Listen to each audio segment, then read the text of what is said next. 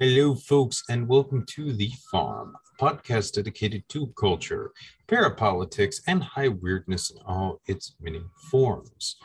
This is your host, Recluse, aka Stephen Snyder, the longtime curator at the Visa blog and author of A Special Relationship, Trump, Epstein, and the Secret History of the Anglo-American Establishment.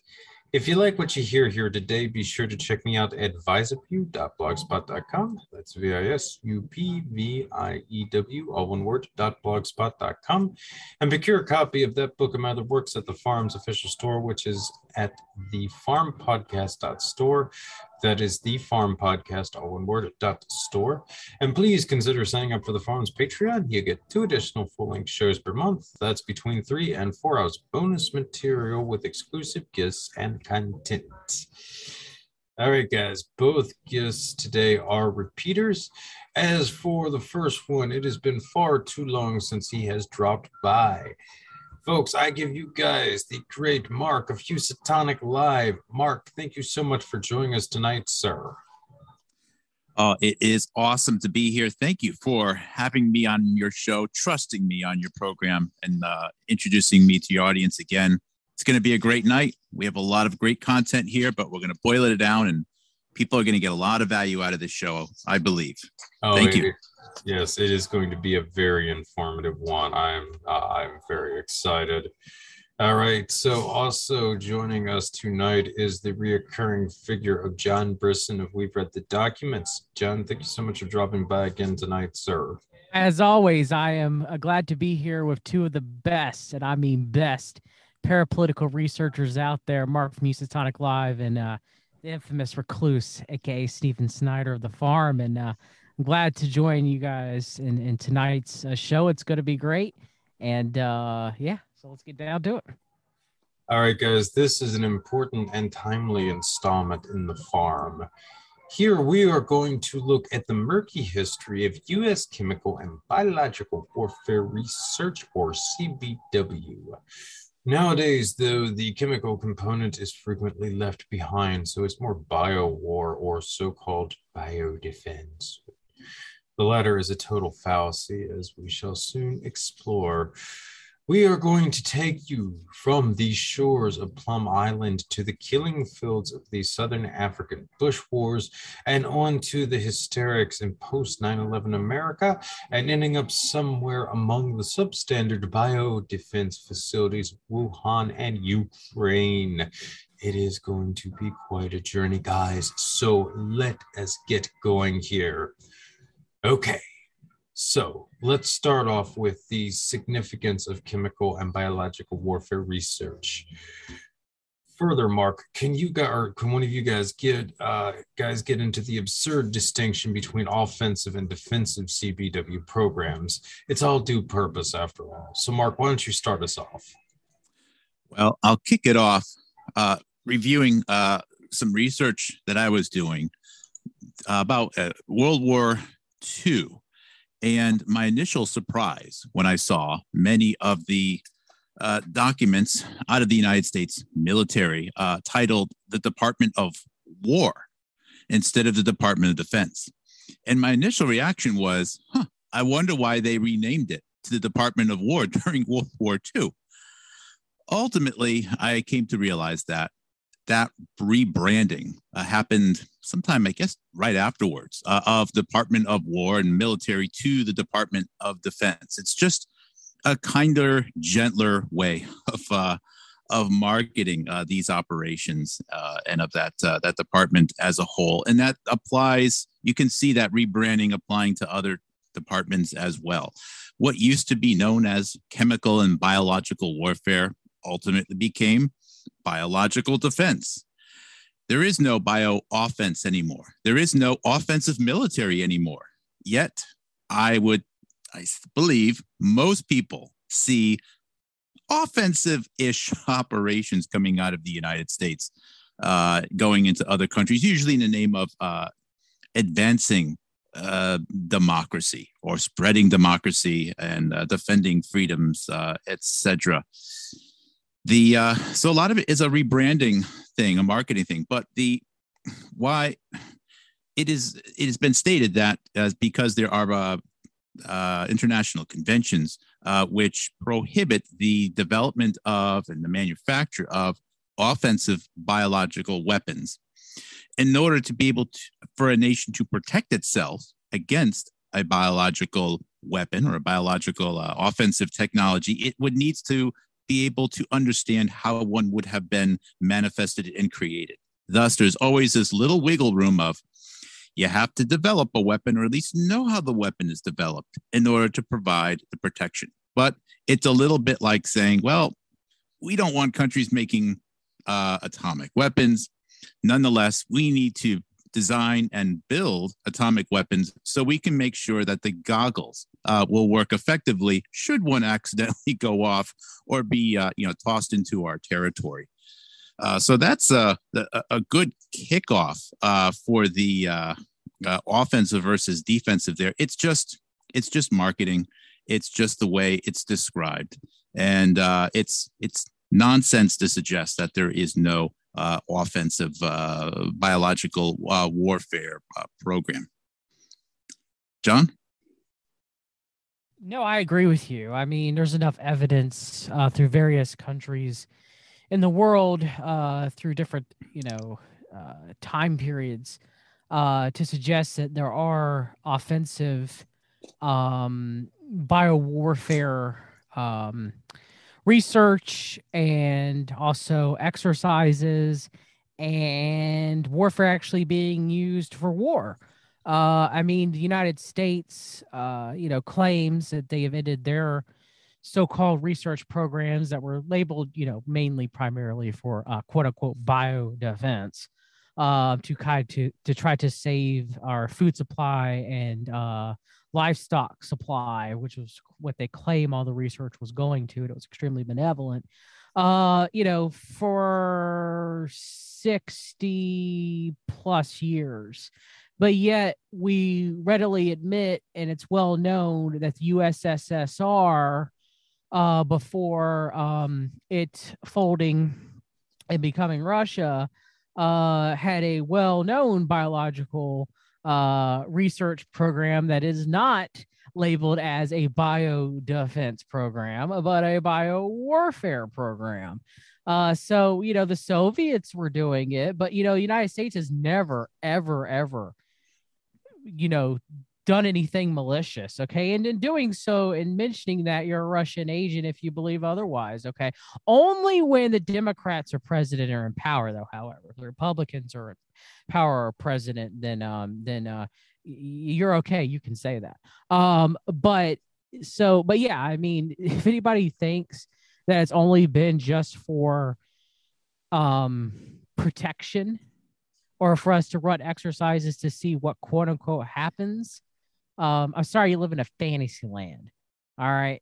And to not think that the United States hasn't, I mean, everybody loves to talk about Tuskegee so much, and there's numerous more experiments that were run, and some of them were for the testing of, either biowarfare agents or testing our readiness capabilities for quote unquote biodefense. So who did you think it just stopped? It just the government says we're not going to do it after all the United States government, among all the other governments in the world, all their abuses, especially during times of war. America always abides by the Geneva Convention. Okay, we are the gym exception in the world. Okay, that's what people want you to believe. It is farther from the truth. Our government, is guilty of these crimes, just as most of the governments around the world. And look, I mean, we have to hold multiple positions in our head, and we have to admit that that is true. We have to call out the sins of our own country, among other countries' governments too as well. We can't just say for the good of America, and its populace will never mention the ilk of what, the American government or elite have done negatively across the world because it hurts America and American citizens. No, we gotta lay this bare to light. We have to suss this out. We have to. Absolutely. So, and as American citizens, I see a lot of debate right now in the political discussion community about who's the good guy and who's the bad guy as far as leadership of other countries go. And I honestly don't know. All I know is that if my own country, if my own ilk and citizens can't generally do the right thing, all is lost. That's the only thing that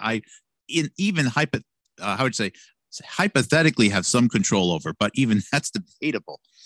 But as opposed to, is Putin good or bad? Is Zelensky good or bad? Xi good or bad? I don't know.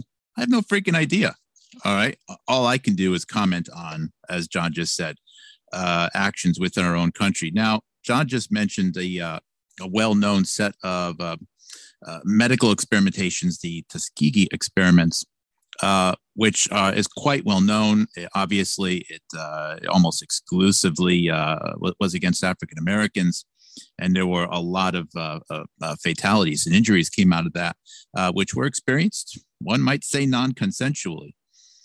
Now, while we build on that, there are at least hundreds of other similar cases of wide-scale medical experimentation, or at least people being exposed to new medicines, new therapies, sometimes challenge experiments without consent. And this is just within the United States. Globally, I'm sure it's millions of people have been impacted by this over the last century.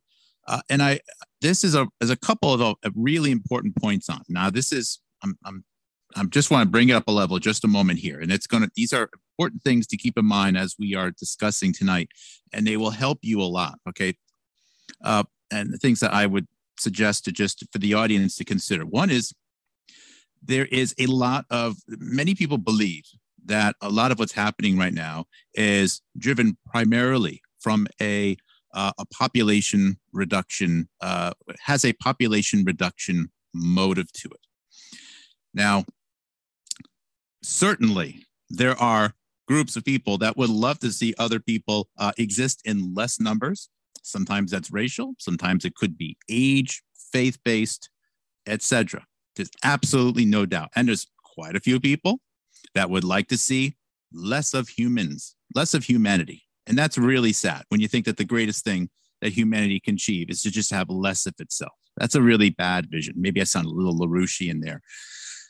Nonetheless, I do encourage the audience to consider the fact that my hypothesis, the big hypothesis, is that a lot of this is based on a long-term vision of advancing the understanding of the human genome, the human condition, how to manipulate it, and how to improve it. And the only way to do that is to have people available for research, to mine their genetic data, epigenetic data, and to do so over a long period of time. Can't do it with computers, aside from maybe mining and sifting through the data with big data analytics. Can't do it with humanized mice. You need people. I bring this up right now because many, myself was in this camp for a long time as well, saw everything as just the ends is getting rid of people. And eugenics. There's many, many more dimensions to that. Yes, eugenics, which again was a real thing. Absolutely. But if they wanted to get rid of people, we'd already be gone. We wouldn't be having this conversation right now, at least not in this dimension. But we're not. We're still here, meaning that there's another motive afoot. My hypothesis, and I think this, again, it's a hard readjustment for some people to make. It took me a while to get there, but I just mention it right now because you'll see this theme throughout the discussion tonight. Also, always consider the time of events which we are discussing. We're talking about a historical journey here. The state of the art of technology has changed a lot over the last 120 years plus. that the biowarfare research has been ongoing. The genetic research has been ongoing. The focus has changed a lot over those times. Different departments have joined, they've divided. What people hope to achieve has changed over time. So it's a long and complex journey. It's probably the most complex topic imaginable because it touches on everything, and it probably involves bigger winnings than any other topic you can imagine. Nothing could be more powerful than possibly attaining ability to have massively increased lifespans and perhaps even intellectual capabilities. That's the most powerful thing one could possibly achieve. And that's what this pursuit is about. And it touches on banking, computing, networking, obviously Jabination liquid, whatever you want to call it, what the safe word is on this show. So again, sorry for the little. You could say vaccines on the farm. Okay. Okay. All right. That's good. So I'm not going to sidetrack too much more there. Again, I apologize for having to put that up front, but I think it's helpful to have that in mind as we go down this journey in this show. John, is there anything you wanted to add to that? I got nothing Actually, else. If I could jump in here for a second too, this is also really in keeping with a lot of the stuff that I've been researching of late. And, a lot of this, I think, really goes back to the ideology of Sir Francis Galton, who was a cousin of Charles Darwin and in some ways was the father of eugenics, though he was theoretically a proponent more so of what is often referred to as positive eugenics. Which in theory involves improving the human stock as opposed to negative eugenics, which is weeding out the undesirable people from the herd, so to speak. But anyway, Galton was really obsessed with the notion of how much nature and nurture played into the development of somebody's personality. I should point out he was also one of the visionaries behind modern personality profiles and intelligence tests as well. But anyway, the whole question of nature versus nurture has vexed scientists ongoing for many years since Galton initially began to ponder this question. Now, going into the early 20th century, the means and funds had finally been procured in one particular institution, i.e. the Rockefeller Foundation, to really pursue this. And the foundation took really a twofold approach in the years between the First and the Second World War. One hand, they put a ton of money into the social sciences and really created a lot of the modern disciplines, i.e. anthropology, psychology, psychiatry, that kind of thing. And then on the other hand, they also pursued the life sciences vigorously, basically with the ultimate end game of trying to answer the question of nature versus nurture. Now, as far as the life sciences went, which biology is a big part of, the crowning achievement was undeniably the discovery of genetics. This was a thing that the Rockefeller Foundation, probably more than any other institution, had financially supported in this particular kind of research in the interwar years. Later, the Ford Foundation really picked up the baton, if I remember correctly, in the post-war years, but that's another topic. But anyway, this was definitely something that they had been looking at very much, and a lot of it was sort of rooted into, I think, as Mark is saying, not necessarily eliminating the population, but altering them. And in the case of the Rockefellers, they had a fortune that had largely come out of the Industrial Revolution, and specifically from the oil industry. They hadn't made their money on banking. Technology was a very big part of what had led to their fortune. And going into the early 20th century, they had some issues.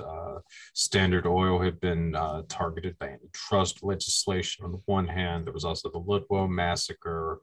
Quite a few miners and their families had been murdered by company guards linked to the Rockefeller family in Colorado. That had generated a lot of negative publicity.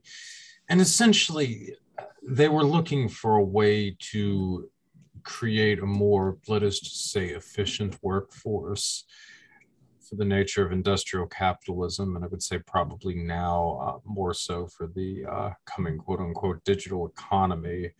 but yeah, I mean, a lot of this I think was tied more so into trying to alter humans for different purposes. I mean, I know this kind of sounds really far out, but I mean, there has been this sort of ongoing process in a variety of fields with this. I mean, the social sciences, a lot of this ties into like the personality profiles, which John and I have looked at a lot, into intelligence testing and a lot of this other stuff. But there is, I think, an end game to all of this, and it's been going on for a very, very long time now. And this is something that I'm going to try to explore more so on the farm in the coming weeks, because it is a really important topic.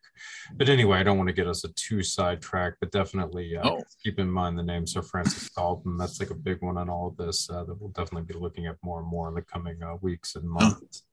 Before you move on, that is actually a little bit of a segue. And again, we're gonna try not to get too far off the topic, but this is a topic.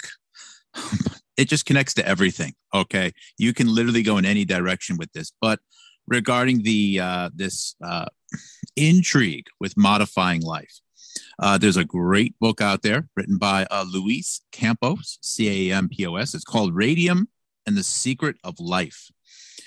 And it is about the history, discovery of, and the early use of radium for X-rays, and this belief that perhaps radioactivity could be used to alter genetics. Now, an accurate DNA model was not available when this research was ongoing, but you can imagine the likes of the Huxleys and other people who are into a little bit of the black arts, if you will. When radium was a big thing in 1910, 1920, were really attracted to this as maybe something which could extend life, which could give people abilities that they didn't have otherwise. The global supply of radium was always very limited. And this eventually tied right into the atomic energy, or I should say the Manhattan Project, which was, of course, based upon the enrichment of uranium and plutonium, making weapons of mass destruction, etc. So you already had this cult, this belief that somehow radioactivity could be used, maybe to alter the human condition, or to alter or create or destroy life overall. Some of it was scientific.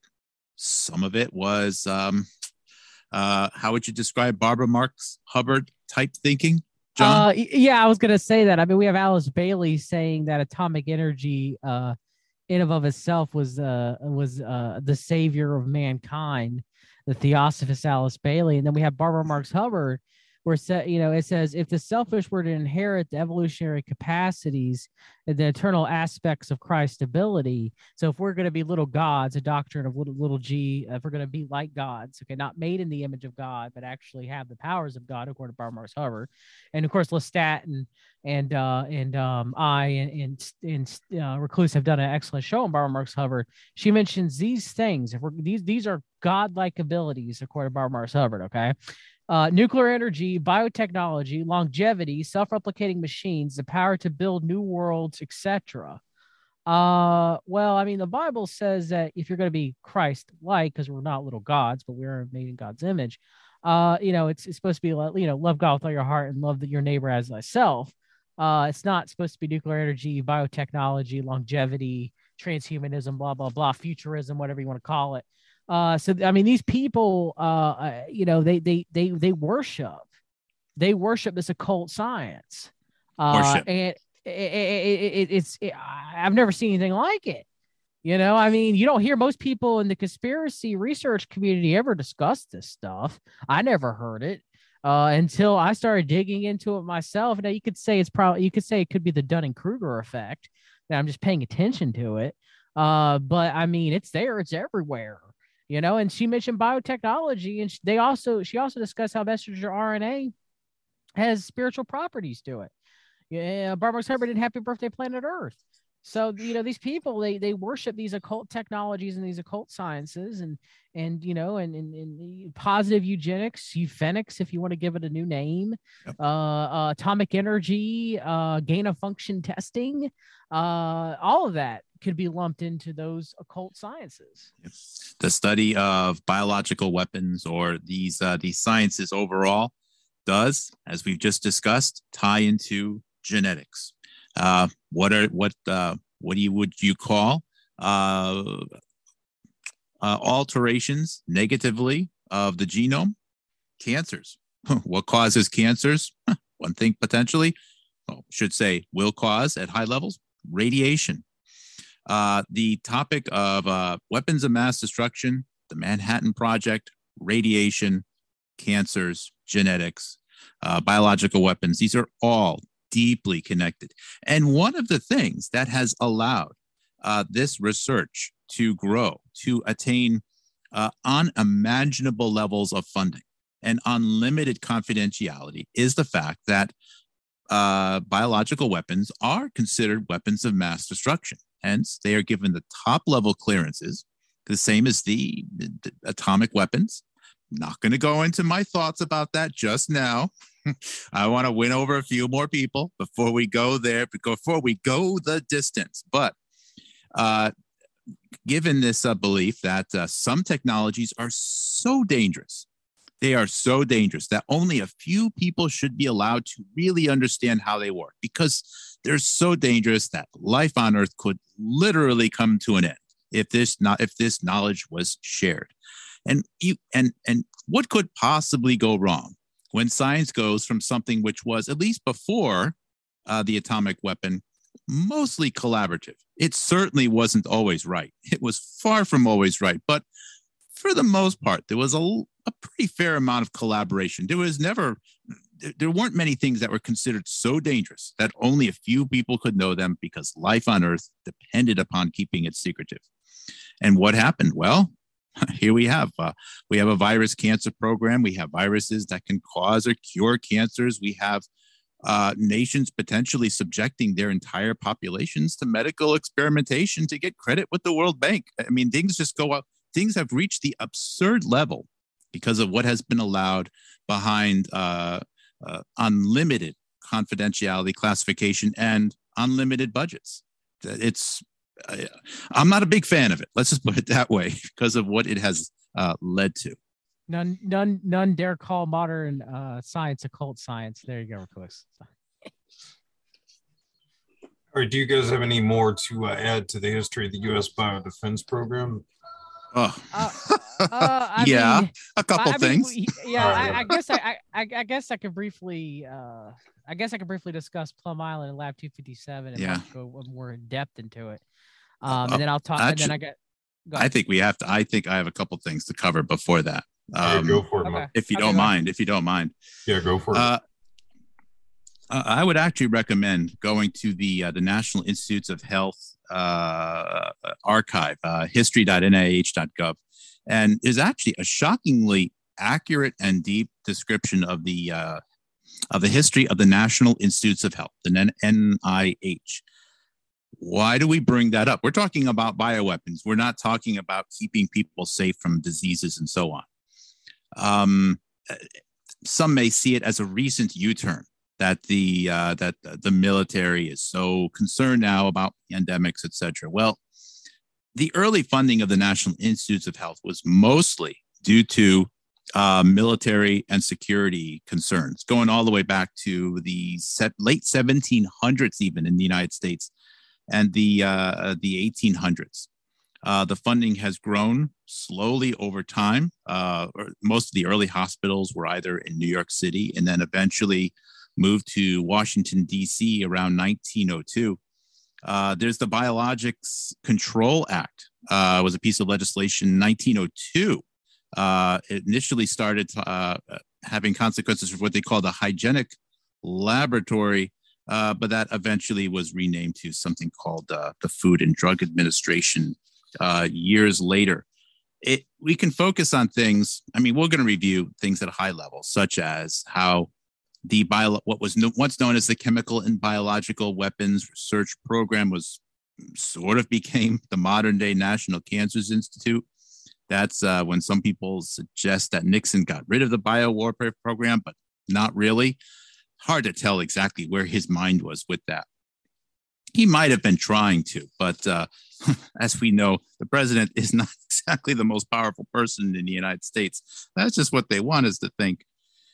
But it goes back a long, long way. And the funding, and this is why this program is so much bigger than anyone knows, because it includes the health institutes, which include the National Institute of Allergies, Infectious Diseases.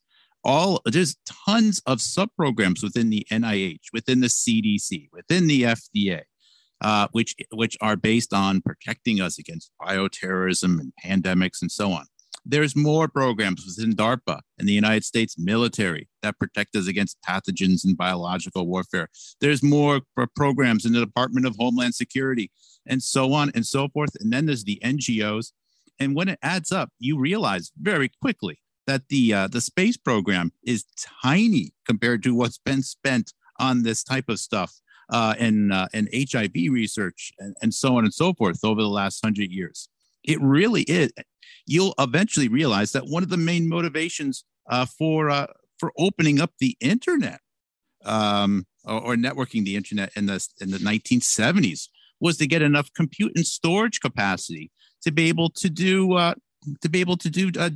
genetic work. They couldn't actually do full DNA sequences within any one of the major colleges like Stanford or so on and so forth. It just connects to everything. And so many things have been motivated by this.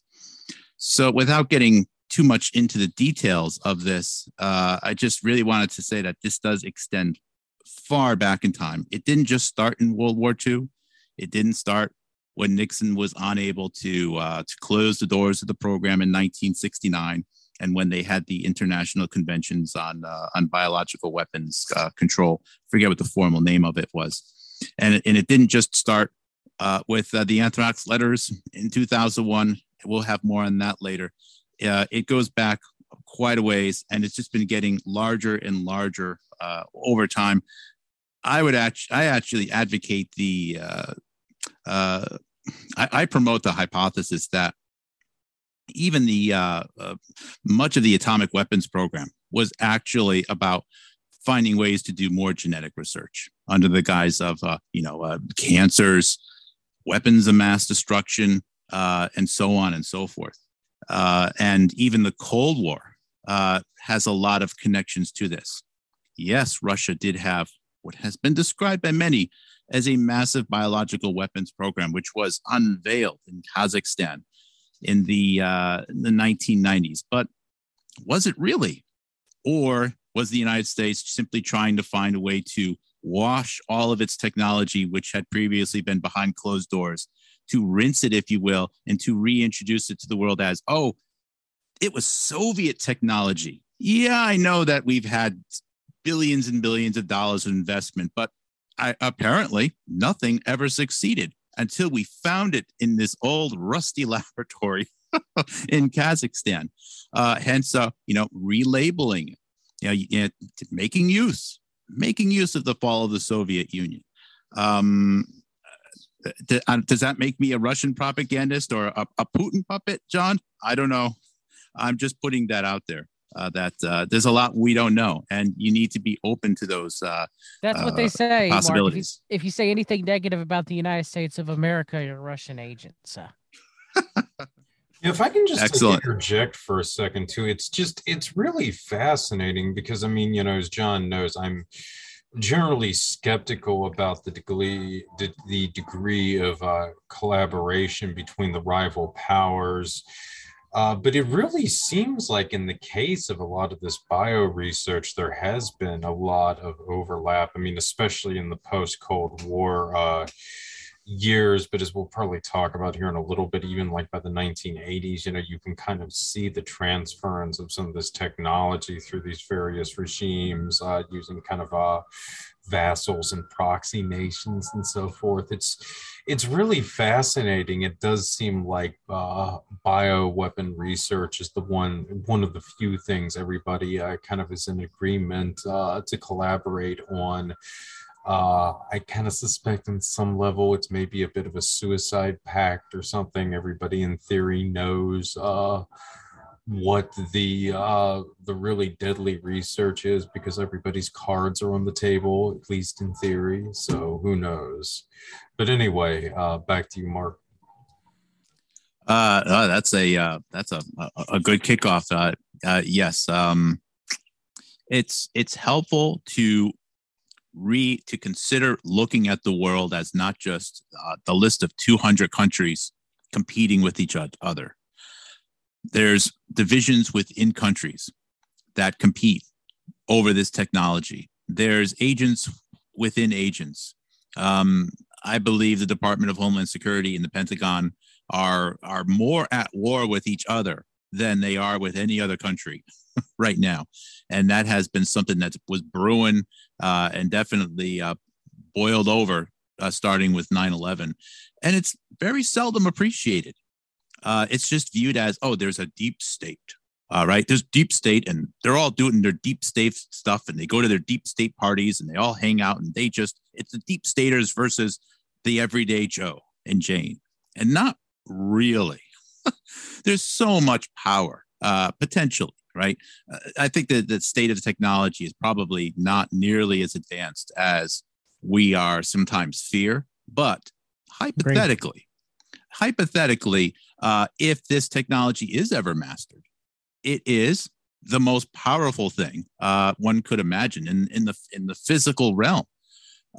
So is everyone? A couple people are going to pursue it, and then everyone else is just going to kick back and wait? No. So there's divisions within countries. There's organizations that include multiple countries. There's probably different spins on it, but while Russia and China may have had a different approach, it's foolish to think that the intelligence agencies and the governments within those countries are saying, you know what, this stuff just seems a little too risky, and we're just old school. We're just going to do it the old way. People start to romanticize this, and that's nonsense. John? I agree with both of y'all. I look at the world order a little bit differently than Recluse does, in that I believe mostly they all work together. But they definitely, when you really dig into biodefense, biowarfare, they do seem to cooperate a lot.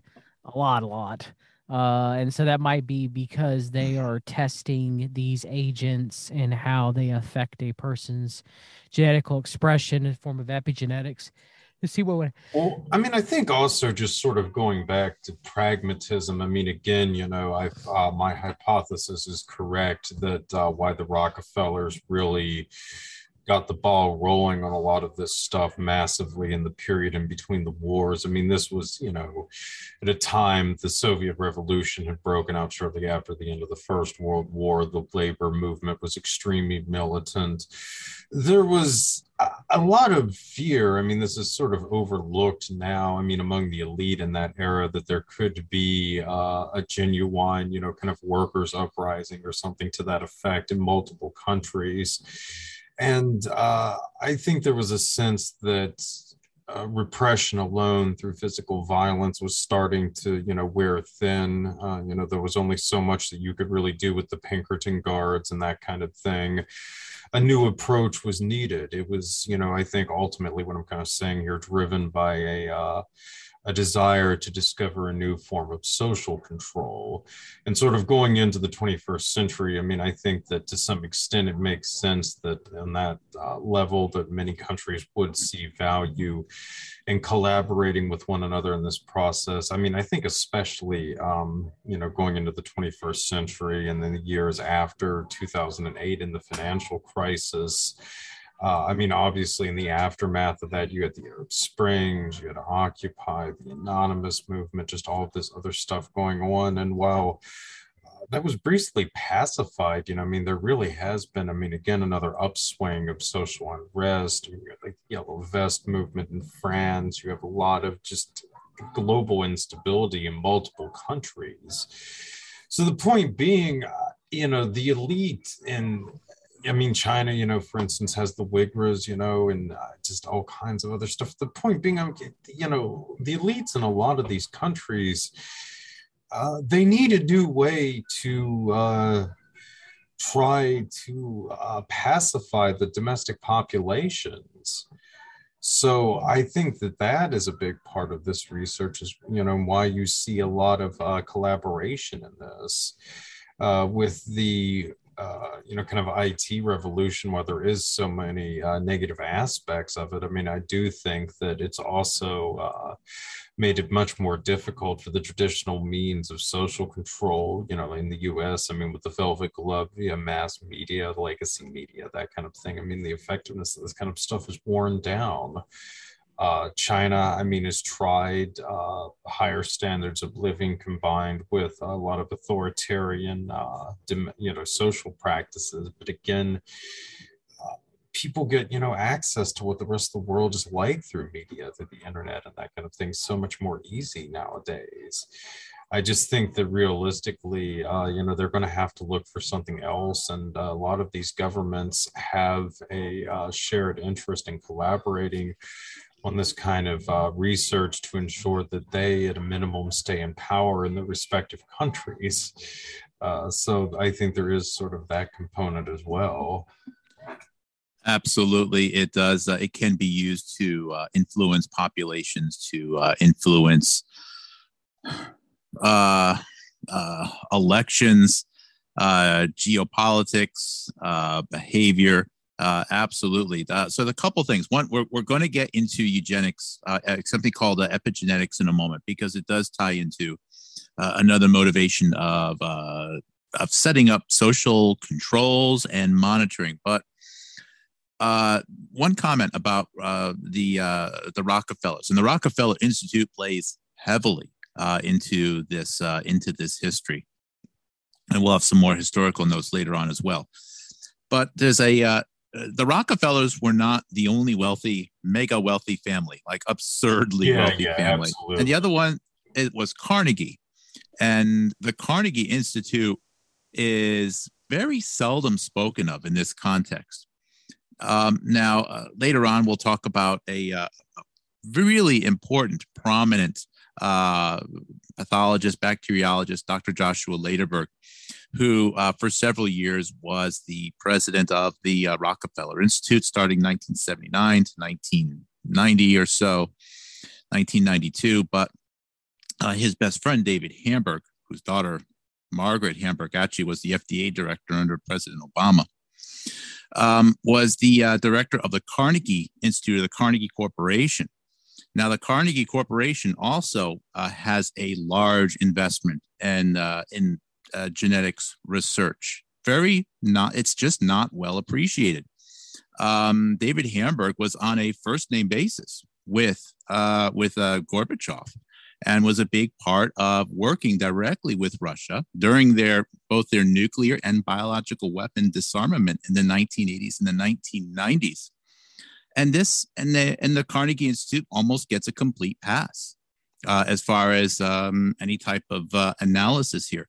There's a very famous photo of it was a photo that was taken in I think it was November of 2001 in Manhattan. It's famous because it has Dr. Anthony Fauci at this event. It has famous news correspondents like Barbara Walters there. Ted Turner is there. The fellow of, I forget his last first name, Parsons is there. Bill Gates Sr. is there. Ted Koppel. And then there's several elderly women who are responsible for funding things like the Diamond AIDS Research Center in New York City. But what's missed is the location of that was at the Carnegie Institute. It's not a Rockefeller Institute. And just to add a little bit more speculation here is there were several, I would suggest, somewhat curious early passings of key Rockefeller family members, starting with Nelson Rockefeller, and that was at 1978, 1979 or so. Yeah, that's a good all the way to the, it was like a lieutenant governor in Arkansas. There was like 2 or 3. Again, not that the Rockefellers ran out of money or power, but there might be a dynamic of competitiveness between the two. Both certainly want to have a monopoly of this technology, of this research, but I doubt one's just going to kick back, right, and just be willing to share it. So again, there's probably a competitive nature to it. And if you look at the, I don't really get onto the Q boards or any of that whatever Chan stuff. I know I sound like a total idiot talking like that. I just don't go on those boards very often. But when I was a Q follower, which I was for about, I don't know, what do we say, John, about 10 months or so, I was did that Q train nonsense. Yes. And then you came out against the QAnon operation and got heavily hit. I was learning. I noticed you could go full in with evil Rockefeller, probably deserving so. No one ever mentioned Carnegie. No one, which I didn't notice until after I sort of came out the other side, which an interesting data point.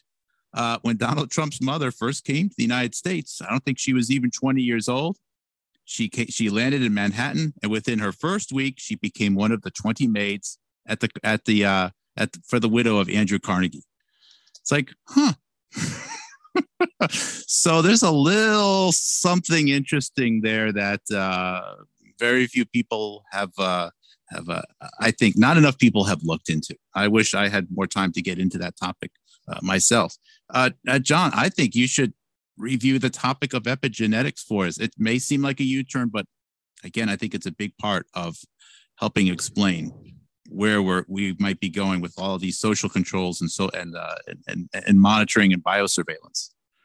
Yeah, epigenetics just modifying the way one's genes are expressed through environment, chemicals, diet, anything. I mean, it could be from exposure to non-native EMF. It could be from, how clean the food or water that you're ingesting are. It pretty much just, changes the ways in which the genes are expressed, whether they're turned on or turned off. For example, you could, I guess, real quick gene is catechol methyltransferase or COMT, which produces the COMT enzyme that degrades dopamine, epinephrine, and norepinephrine.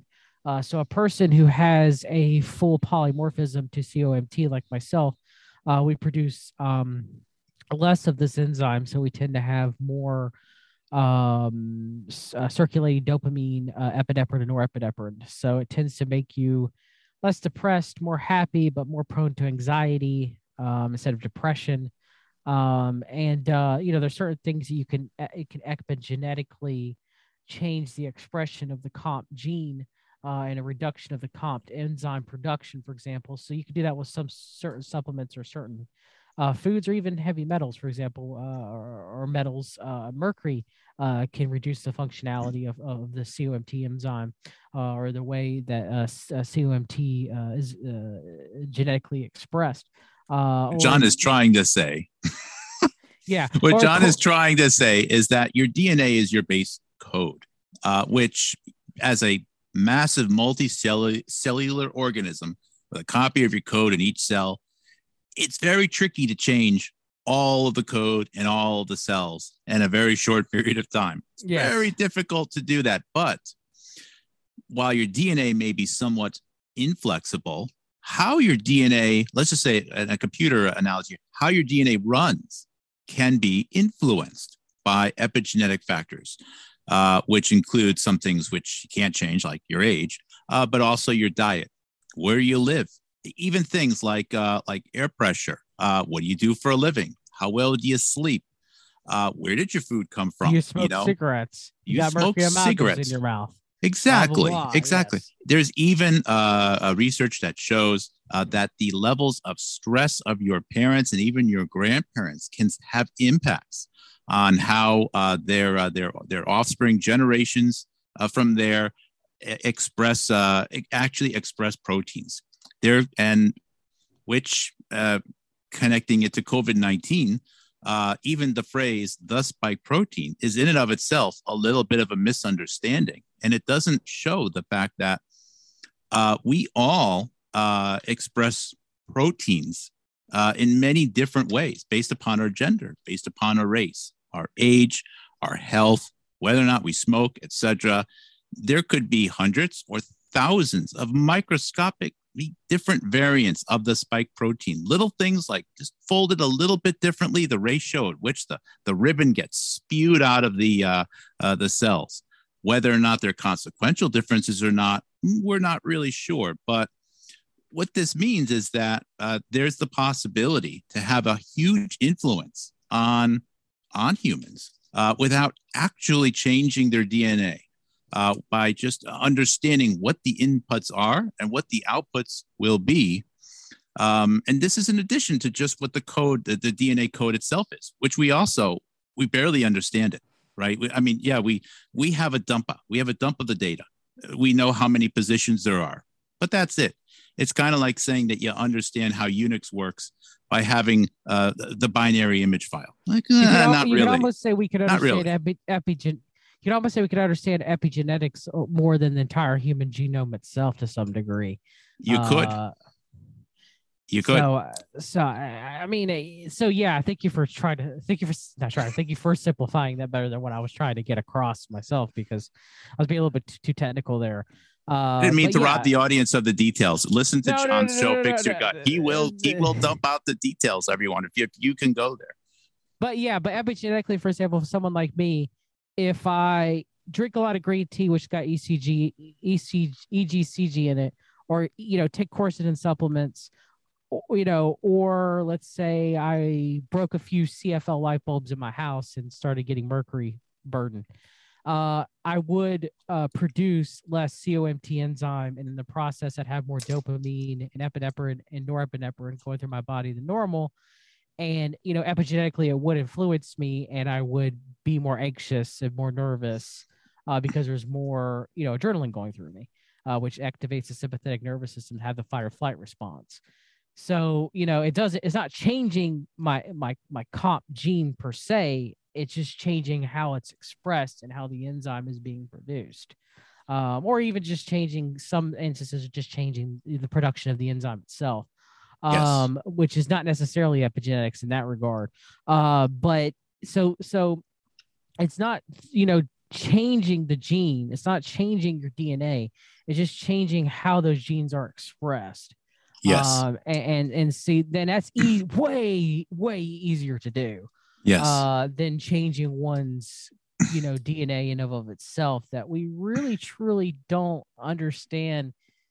The entire, that's why we could sit here and speculate all day why the Human Genome Project was a failure, but I just think it's just too much data. I myself, so I believe, I'm Christian, I believe we were created, therefore I don't think we'd ever be able to find exactly the massive amounts of data that God had, designed, data as far as, the human genome. But we can, learn more of how to influence, especially when you get experimentalism, as you've talked, Mark, and running all these different data through mass experimentation. You can kind of see then how things are ran. And you could say that it's being done with the biodefense / biowarfare. So do you want to talk about Plum Island now? Just one more thing in that. Another big thing, of course, would be vaccines. What vaccines people take and when they take them. Of course, things like surgeries and so on. But vaccines would also play a big part, and you would want to track that. And building on what John just said here, many see this. They think of this as a test, right? They want to see what the test does, what the new vaccine technology does, as if that's going to provide the answer. And then separately, it's viewed as, there's all this biosurveillance because they want to enforce communism and socialism.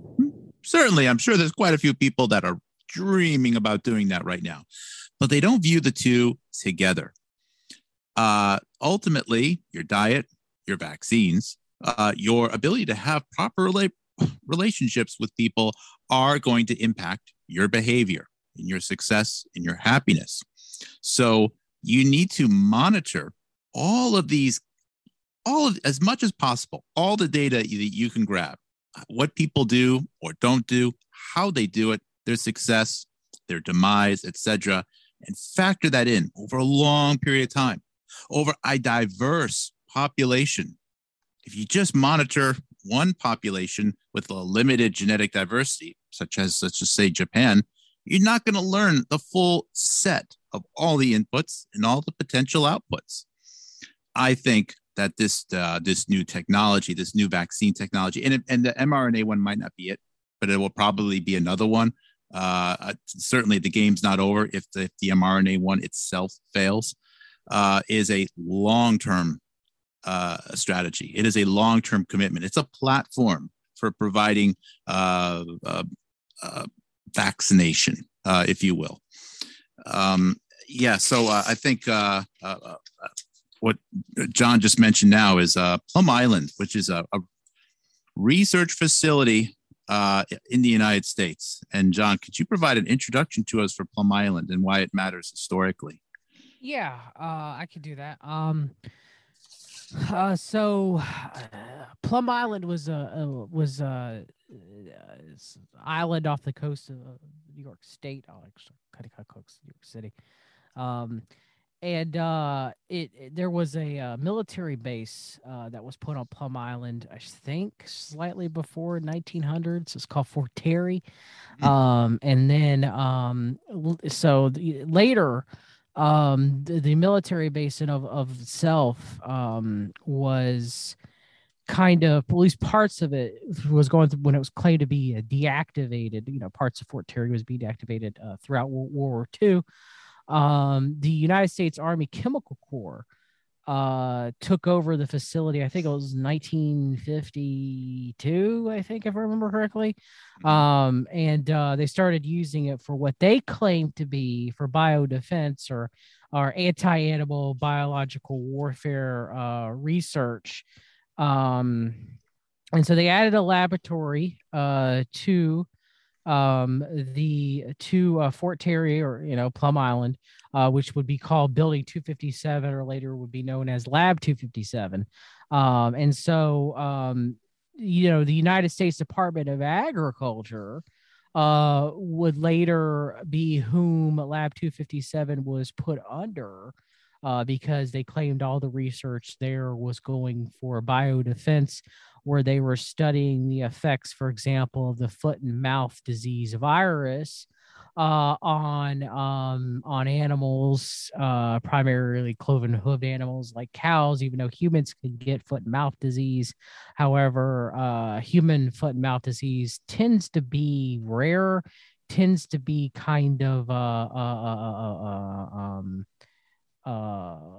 limited.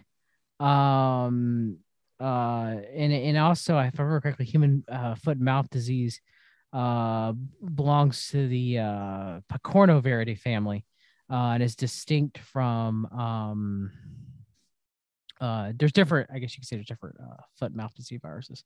But human foot and mouth disease virus can also co-infect cloven hoof animals as well. But so they claimed that they were studying that because they were afraid that if foot and mouth disease virus was turned into biowarfare by other countries, that it would destroy and decimate the livestock population of the United States of America, would be detrimental to the food supply. So, I mean, yeah, you would think it would be in a country's best interest to study the effects of such, pathogens, and in the hope that you could counteract the pathogens with some sort of medication, right? Like, that makes sense.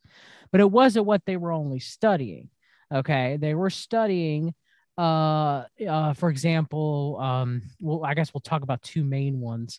The first one I'd like to talk about is the gain of functioning, my belief, of the spirochete gram-negative bacteria, Borrelia burgdorferi. I can never pronounce it properly. Burgdorferi, Yes. Trying to pronounce it correctly. And so most, which was named, if I remember correctly, after Willy Bergedorfer, who was, Bergdorfer, yes.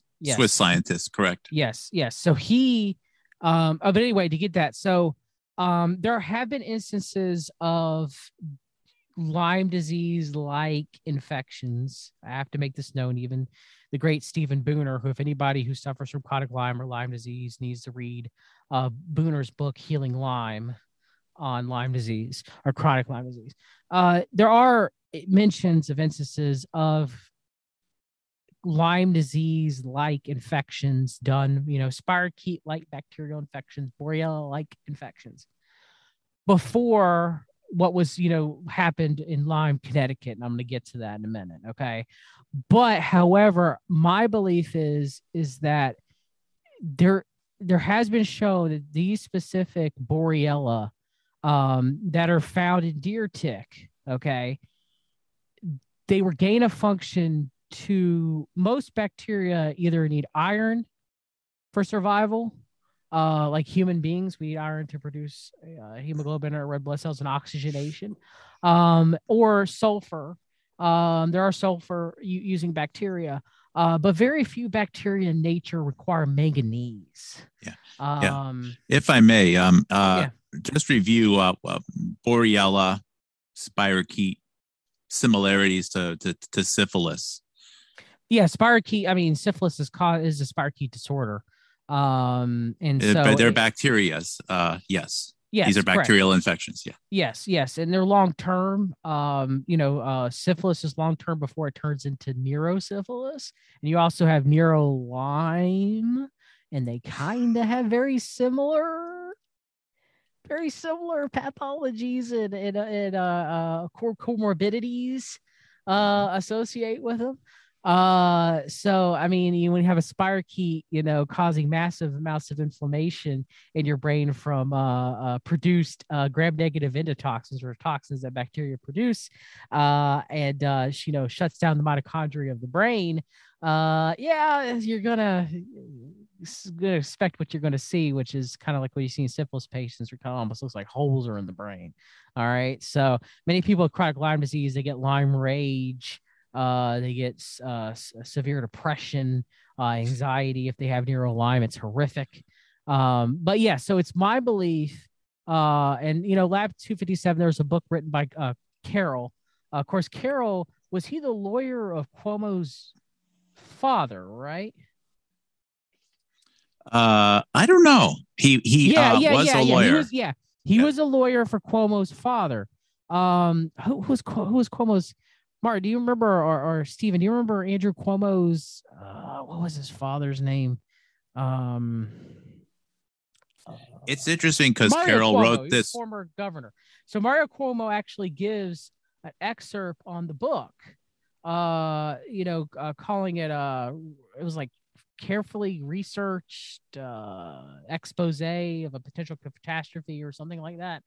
So that was interesting. I'm not going to say that Carroll's incorrect in his notions. I'm just going to say it's quite interesting that, he was lawyer for Mario Cuomo, and Mario Cuomo wrote a little blurb on, I'm just saying it's a little weird. All right.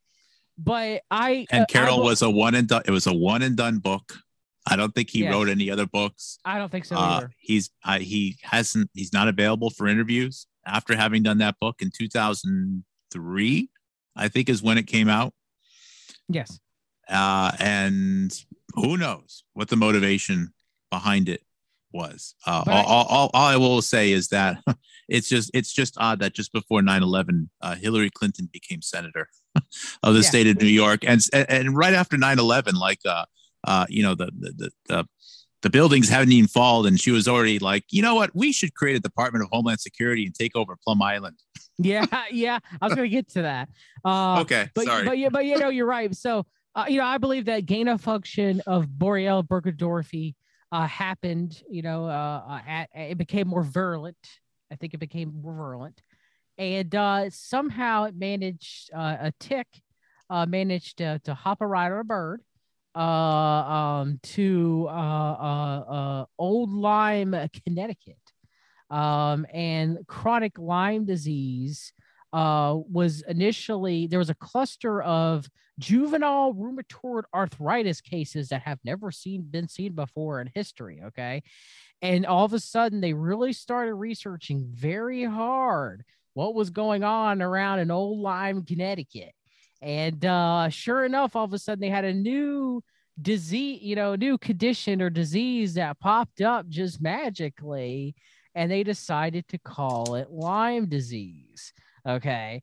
So it's not that Borrelia infections probably didn't exist beforehand in this case, but the severity of this specific gain of function pathogen that is extremely hardy, okay, extremely virulent, requires manganese for survival over iron, okay, I just happened to crop up this cases. And old Lyme, Connecticut ain't is a hop, a skip, and a jump away from Plum Island. All right, it ain't too far. Okay, it ain't like it's 300 miles away, 500 miles away. It's quite close. You can go check it on a map. All right. So that happened as far as a cluster of cases. If I remember correctly, was it 1975? Yes, 74, 75. And a cluster similar to that also started at another location on the island of Long Island, which is the other next closest point on the other side. There you go. Coincidentally, coincidence, yes. So now we have all of a sudden this, it's like the increased cases of diagnosis of autism. It's just because diagnostic methods got better. So because methods got better, supposedly they discovered juvenile rheumatoid arthritis and these young youths, sadly. I mean, it's chronic Lyme, so I believe it's gain of function. I believe that it came from Plum Island. I don't think it was for any type of quote unquote biodefense. It was likely for biowarfare, even though, as Recluse has mentioned and other people previously mentioned, supposedly Richard Nixon outlawed this type of research even for biodefense. But give me a break, okay? And so that's Lyme disease, okay? Chronic Lyme. Chronic Lyme is in my opinion, and I would assume that Mark would agree with me on this, was gain of function from Plum Island. Okay, from Lab 257. Carroll makes that argument too as well. Okay, and so another disease also is West Nile virus. Now, somehow, I just don't understand this, Mark. I don't understand world logistics or whatever. Somehow a mosquito, a tiny little mosquito, made it on a cargo ship from Africa and somehow managed to survive the transport time, okay? And then got released in New York City in 1999, right? Or am I misremembering? Okay. Well, it's 1999, or perhaps a passenger in Israel or Egypt. They were heading to New York City, and just before they got on the plane in the airport terminal, they got bit by a mosquito that had West Nile virus. They got on the plane, they enjoyed their meal. They got off the plane in New York City. Then another mosquito bit them. And then that mosquito carried the West Nile on to, other birds and people in 1999. Because, as they say, West Nile virus was never in the Northern Hemisphere, something like that. Or was it Northern Hemisphere or in the Americas? I forget which way they oriented. I was about to say that's true, right? 1990. That's what they say. That's what they say. But imagine, out of all the places in the world, now I know New York City is one of the largest cities in the world, if not the largest city being population. Some people say Mexico City. You can go back and forth on it, but actually, not even close. There's other cities that just blow it away. Sao Paulo. True. I mean, is New York City is like a suburb. But anyways. So I guess it's been a long time since I've checked my world population. But New York City has a lot of people living there. Okay, it does, yeah. But of all the places in all the world that it shows up in the Northern Hemisphere on, it shows up in New York City. If I remember correctly, it shows up in Long Island, right? Well, oddly enough, there were about 20 or 30 horses that had horrible cases of encephalitis right around the same time. And some horse farms that were about 3 miles as far as the bird flies from Plum Island. There's some pretty expensive estates out. I mean, the Hamptons, for those of you who ever heard the word the Hamptons, The Hamptons is one of the most expensive places to live, possibly in the world, not the most, but among the most. And it's a very expensive area out towards the southern coast, the east end of the island of Long Island, which hosts on the west side 2 parts of New York City, boroughs of Queens and Brooklyn. So was said that now they don't talk about the horses that got sick at that time too much with the encephalitis, which could have potentially been caused by a mosquito or a born vectored pathogen. What they do talk about, though, is there were about 5 people that got in extreme cases of encephalitis, and there were a few deaths in New York City in late summer of 1999. And also, there were some birds which were found to be found dead in the Bronx Zoo of New York City, also in the late summer of 1999. Now, those birds were found by a Dr. Tracy McNamara, who several years earlier actually worked as an intern at Plum Island. Not saying that there's any relation, but she found some birds, and one was a flamingo, and the other was symbolically a bald eagle that was talons up, and they sent it in for testing.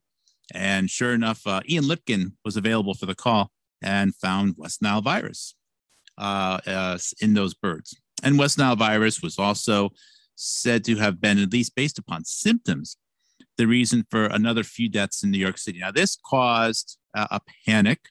I did a reading of a low distribution book called West Nile Story, which was written in year 2000 or 2001. You can find that on my Houstonic.live channel. You can read the whole thing yourself in 2 hours. The PDF is freely available. And there's a lot of connections between what happened in that West Nile incident and 9/11. And as time goes on, you'll eventually see that a lot of the same characters are still involved, and even the response to coronavirus. We're getting a little bit off tangent here, but West Nile virus is another one of those things where potentially could have been related to something that happened at Plum Island. Maybe the New York thing was a cover-up. We'll never know. What we do know is that the freezers were turned off on Plum Island for a little while in early summer of 1999 because of servicing of their electrical grid. I don't have hard documentation of that, but it is been repeated in enough different places that I think that there is some truth to that. But it was spun into, well, this is the consequence of globalization. And of course, it means that Saddam Hussein probably has some West Nile virus that he could be weaponizing, meaning that we should be concerned about a bioterror event in the future in a large U.S. metropolitan area like New York City. What if something like that would happen? So it was a little bit of a foreshadowing event, as well as possibly also a lab containment issue. Now, again, we don't know. I can't tell you for sure if it was West Nile virus or not. I wouldn't be able to. I don't have the capabilities. I'm not a virologist. I can't identify this stuff. All I can do is repeat that it was said to be West Nile virus. But what I can also offer to you is we mentioned the historical aspect of this. They say that the proof that West Nile virus definitely came in on a plane, right, is that it was never in North America before then. Well, that's not true. And you can find the research papers that came out of the Memorial Sloan Kettering, even Rockefeller funding, as far back as the mid-1940s to 1952, where several researchers and scientists at the Sloan Kettering were quite literally injecting West Nile virus into prisoners and into some disabled population in the United States to see if they could use it to cause cancers, to cause tumors, or possibly even cure tumors or cancers in the population, sometimes even without their knowledge or consent of what they are being subjected to. Again, always factoring the time. Who the heck knows what it was? How could they have even filtered out West Nile virus from everything else that would come out of a sample? I have no idea. I'm not saying it was West Nile virus, but what I can tell you is the research papers state unambiguously that they believed they were literally injecting people with West Nile virus, and the only samples into the population, some of those prisoners obviously got set free at some point, presumably, and samples were kept. And those samples were kept at Yale University in Connecticut. And it was Robert Shope who had access to those samples. It was in his refrigerator. And his roommate was Dr. Roger Breeze. And Dr. Roger Breeze became the director of Plum Island, story director in the 1980s and 1990s, who was the boss of Tracy McNamara, who did find those dead birds in 1999. So guys don't have to write that down, but we're trying to convince you. And we have evidence for all of this stuff. We're not just making crap up here. Document all this stuff. We save evidence offline, back it up, archive it before we talk. We've read the books, done the best research we possibly can, that there is a lot of connections to this stuff, a lot of dirty things. And the Plum Island story is it's important. The use of the fact that it was used as part of the USDA, United States Department of Agriculture. We want to protect our crops. We want to protect our corn, our tomatoes, we want to have healthy, meats to eat. So what do? We invest in making sure that we are not subject to loss of our food supply from disease, from climatic events, or even a bioattack, because biological warfare is more than just killing people. It's also about weakening people, incapacitating people, sometimes caloric restriction. Yes, the United States has done the math on how many calories you need to deprive of people before they become less capable of having kids, less capable of being effective soldiers, and to demoralize them. The math has been done. And guess what? We talked earlier that there's so many opportunities to find ways to do biological and genetic research. Again, think of that. Think of the money that we think is protecting our hamburger meat, again, being used for biological research. And farm animals are fantastic. There's no Hippocratic oath. Veterinarians can inject whatever they want and kill whatever they want. I'm not saying they do, but there's that freedom there.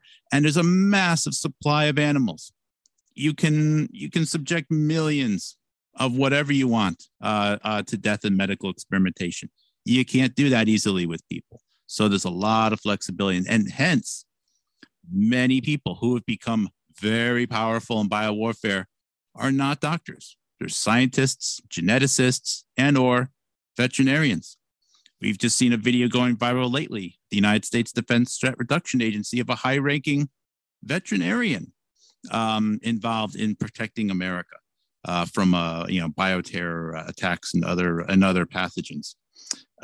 If I may, a couple more things before we move on from Plum Island here. Really important. One of the founding scientists of Plum Island, their first leading bacteriologists, if you will, was a Dr. Eric Traub, Traub. Eric Traub was a German who came to the United States in the 1930s or so. He was a scientist, pathologist, bacteriologist. He came to the United States in the 1930s because not only did he have the scientific capabilities as a young scientist, but he was also bilingual. Hence, he was a very successful translator, in addition to being a research scientist. And he was brought to the United States by a grant from the Rockefeller Institute.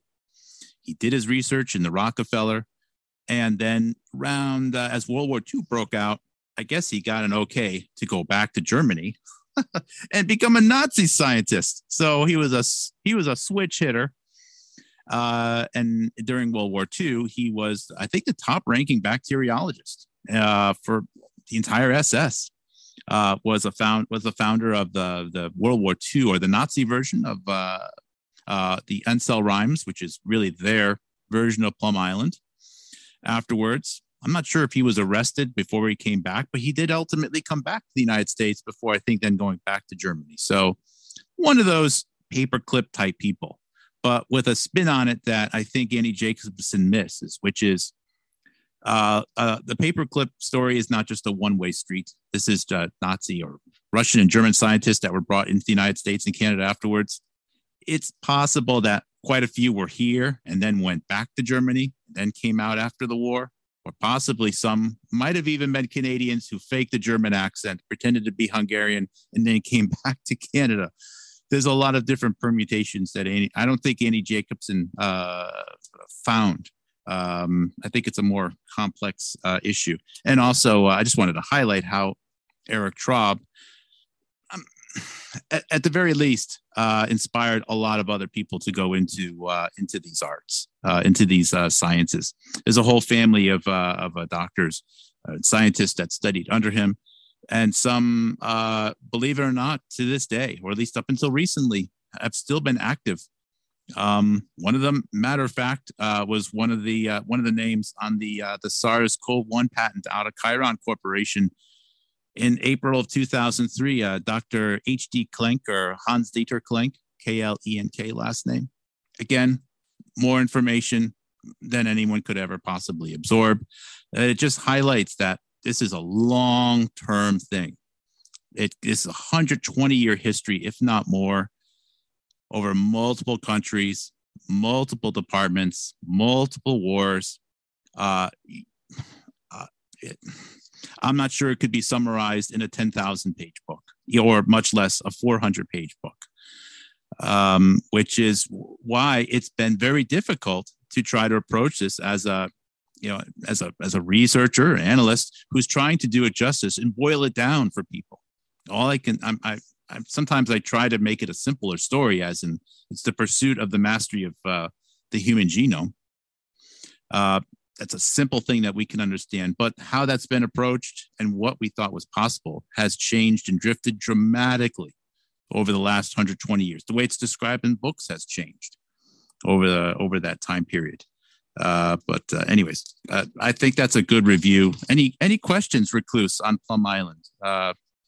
Have you been writing any questions down for us to go into more on that topic? No. I did have an interesting observation, though. I mean, I know Brisson is probably aware of this. I don't know if Mark, you are. You probably are there too. But Long Island has been the site of a lot of weird stuff over the years. But especially during the 70s, there were a lot of there have been a lot of speculation over the years that there were things tied into the whole thing with the Process Church of the Final Judgment, the purported cult around it. Of course, the Hamptons turns up, I think, in the Roy Radin saga, and the whipping of Monica Heller or something like that at one of those really ritzy mansions that you're talking about. This was also the whole area of the Thomas Corbally, Roy Cohn's longtime private detective, was essentially the godfather of this bizarre S&M scene that was going on there. But anyway, I bring this up because this is, now somewhat known. The process, of course,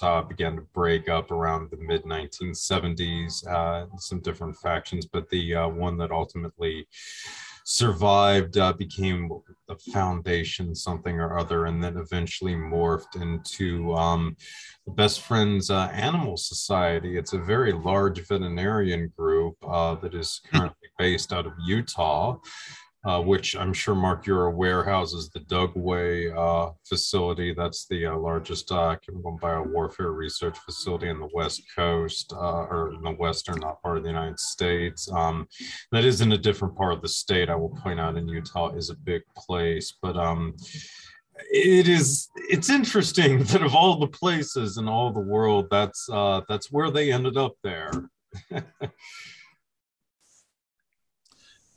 Yeah, I haven't done a lot of work on Dugway. I know that they were testing a lot of airdropped ticks and fleas in that area.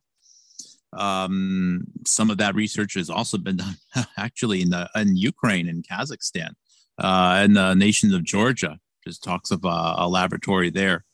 John, did you do any work on Dugway? No, not at all. No. Well, no matter, but yeah, it's just interesting, with all the other stuff that we've kind of been looking at here. But anyway, interesting thing there Well, to point out. well, Brookhaven is also in Long Island, and there's this weird connection that there's been a lot of German influences there. Um, Well, yeah, they had that whole Nazi like youth camp thing, like I think in the 30s up through the early 40s, where they were training all these kids and stuff in Long Island. I think it was like these summer camps that they sent them to for this like kind of paramilitary training. Nobody's ever really talked about what happened to the kids afterwards. Of course, Long Island's also big in all of the Montauk mythos that were built up as part of some of these arts and what have you. There's a lot of weird stuff tied into all of that area. You could just there's islands off of Long Island that I don't even know the names of. You look at it on the map because it's not like a place that you drive by. And you notice at the end of Long Island, there's like a huge island there, several hundred acres, and there's like one house in the middle. It's like, how did that happen? Like this massive island that one person, like one family's owned for like 200 years. These are stories that just, they don't get out there. Most people don't know. The Forbes family has their own island, sort of between Long Island and Rhode Island. There's a lot of weird, huge estates out there, people that we don't even know about. The world's richest person probably lives in a place like that, more so than in a mansion in Seattle. But yeah, you're right. Yeah, I mean, some of those areas out there they're very exclusive. I mean, I think that's kind of what Kubrick was getting at with the mansion and Eyes Wide Shut. That would have definitely been in the Hamptons, in my opinion. Absolutely. All right, well, Mark, do you want to get into Joshua Litterberg now and the whole euphonics thing versus eugenics? Oh, yes, please. Dr. Joshua Lederberg. I say Lederberg, maybe it's Lederberg. You say leader, I say later. I can't pronounce anything to save my life. So he was born in 1925 in Montclair, New Jersey. He passed away in 2008. New York City. He was recruited and served in World War II, but in the capacity of a teacher. And he won a Nobel Prize very early for work that he did at the University of Wisconsin in the field of bacteriology and genetics. The research that he did, his groundbreaking work that won him the Nobel, and there's another name on that prize. I forget which one it was. I should know. Was the study of how some types of bacteria have sex. Now, bacteria are single-cell organisms. We understand how multicellular organisms reproduce, generally speaking. But how do bacteria do it? If bacteria always just divide, cut in half, how can they ever do an exchange of genetic information? Which is sort of like constantly making microscopic adjustments one generation or one iteration to the next. And what he observed was that there are some types of viruses that are specific to bacteria, and these are called phages or bacteriophages. And some types of bacteria do just split, and some actually will actually form like connections. They'll actually have membranes which will connect and exchange some genetic information. But form other biofilm ones, colonies. They'll also engulf other bacteria and still some of their genetics, incorporate them into as well. But what some will do is they will use these viruses to actually exchange genetic information.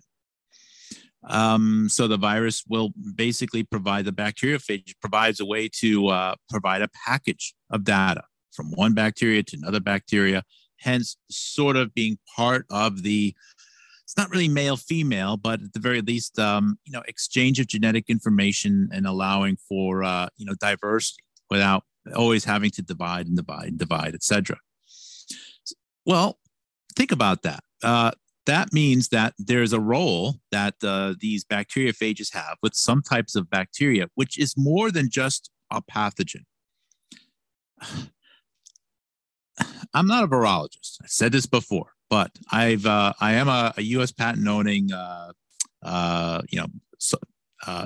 software engineer. I've worked with some of the largest data storage companies in the world. I can understand patterns. And what I see when I look at a virus is a beautiful piece of information surrounded by a packet with checksums, with identifications, with a messenger ID, with a sender ID, etc.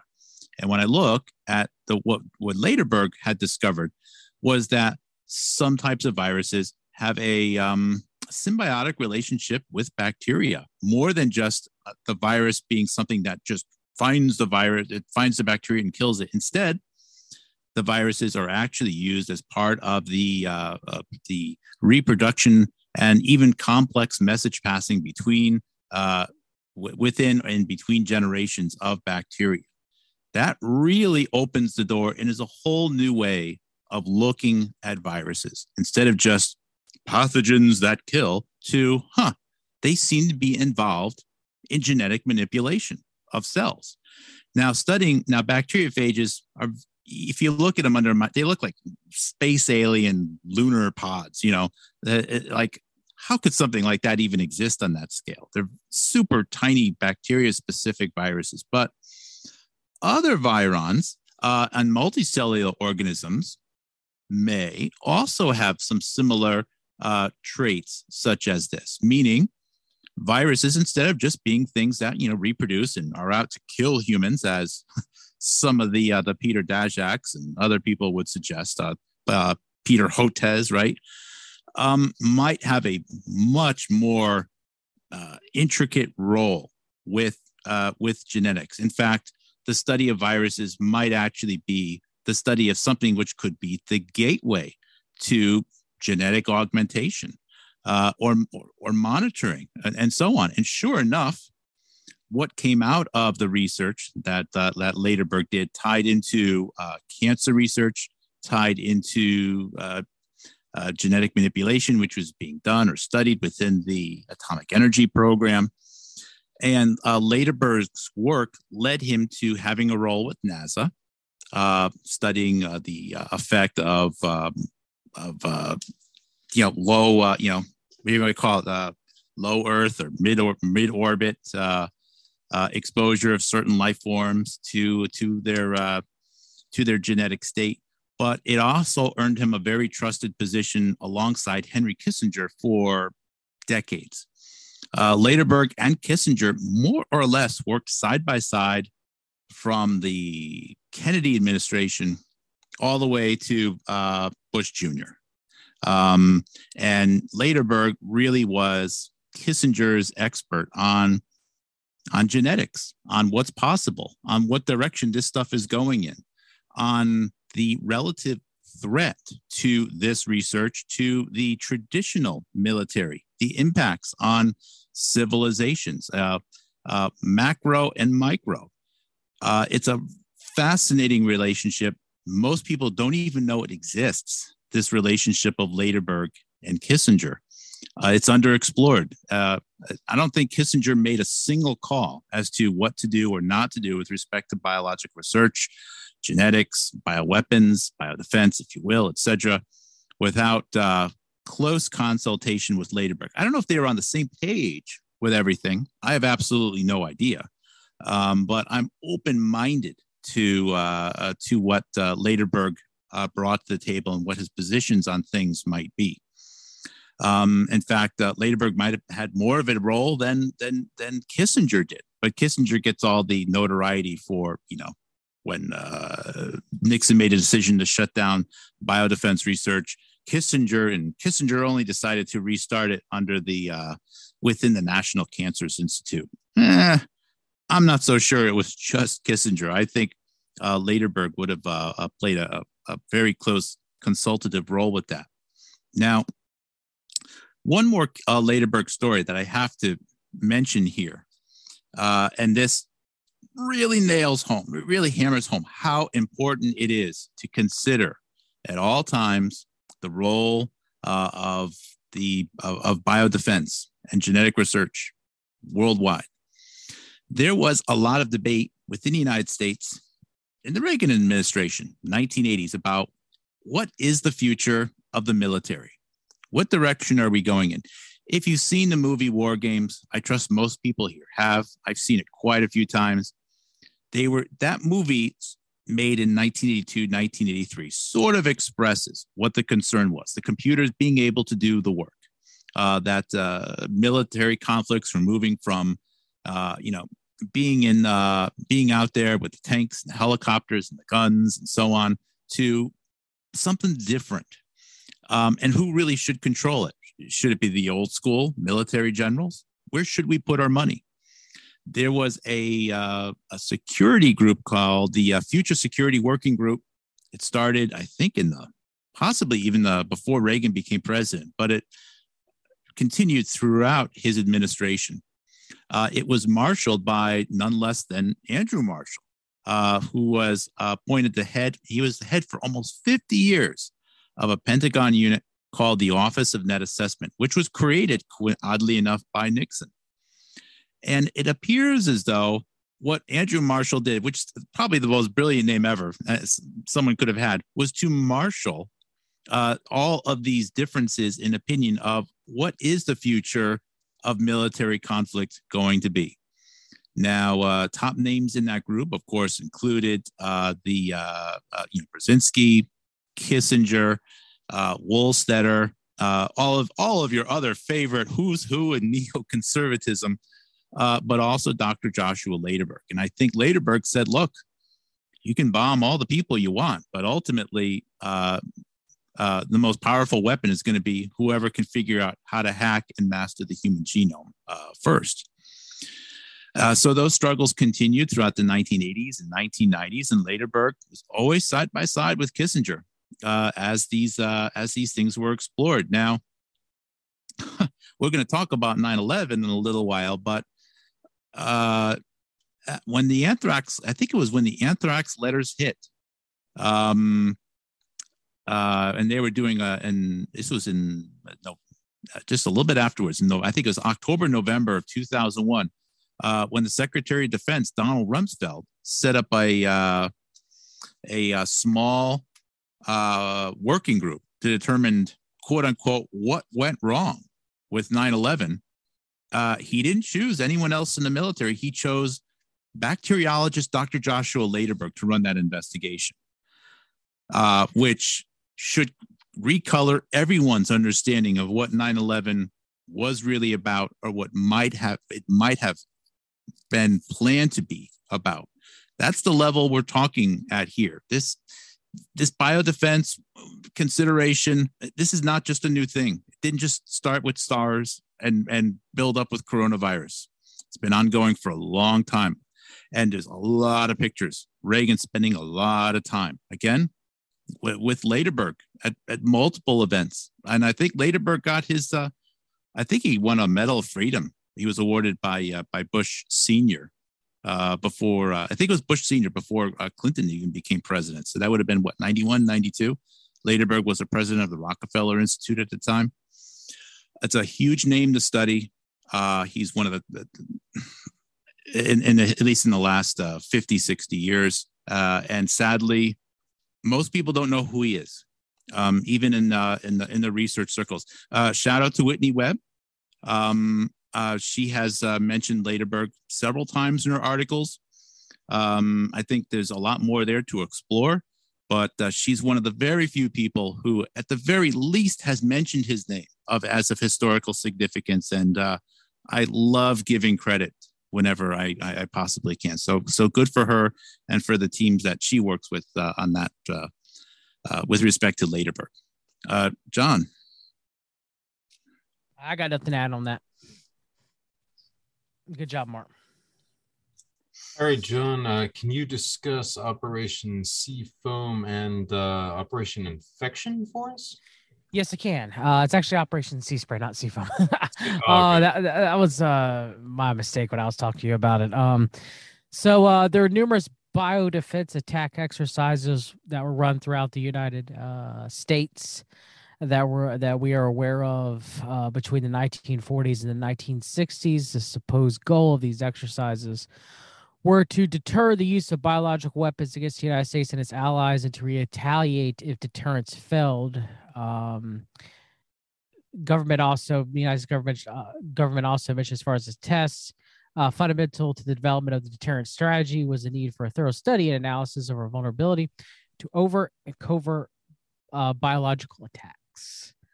So interestingly enough, where we get a lot of our information about, this is something that needs to be known here, from the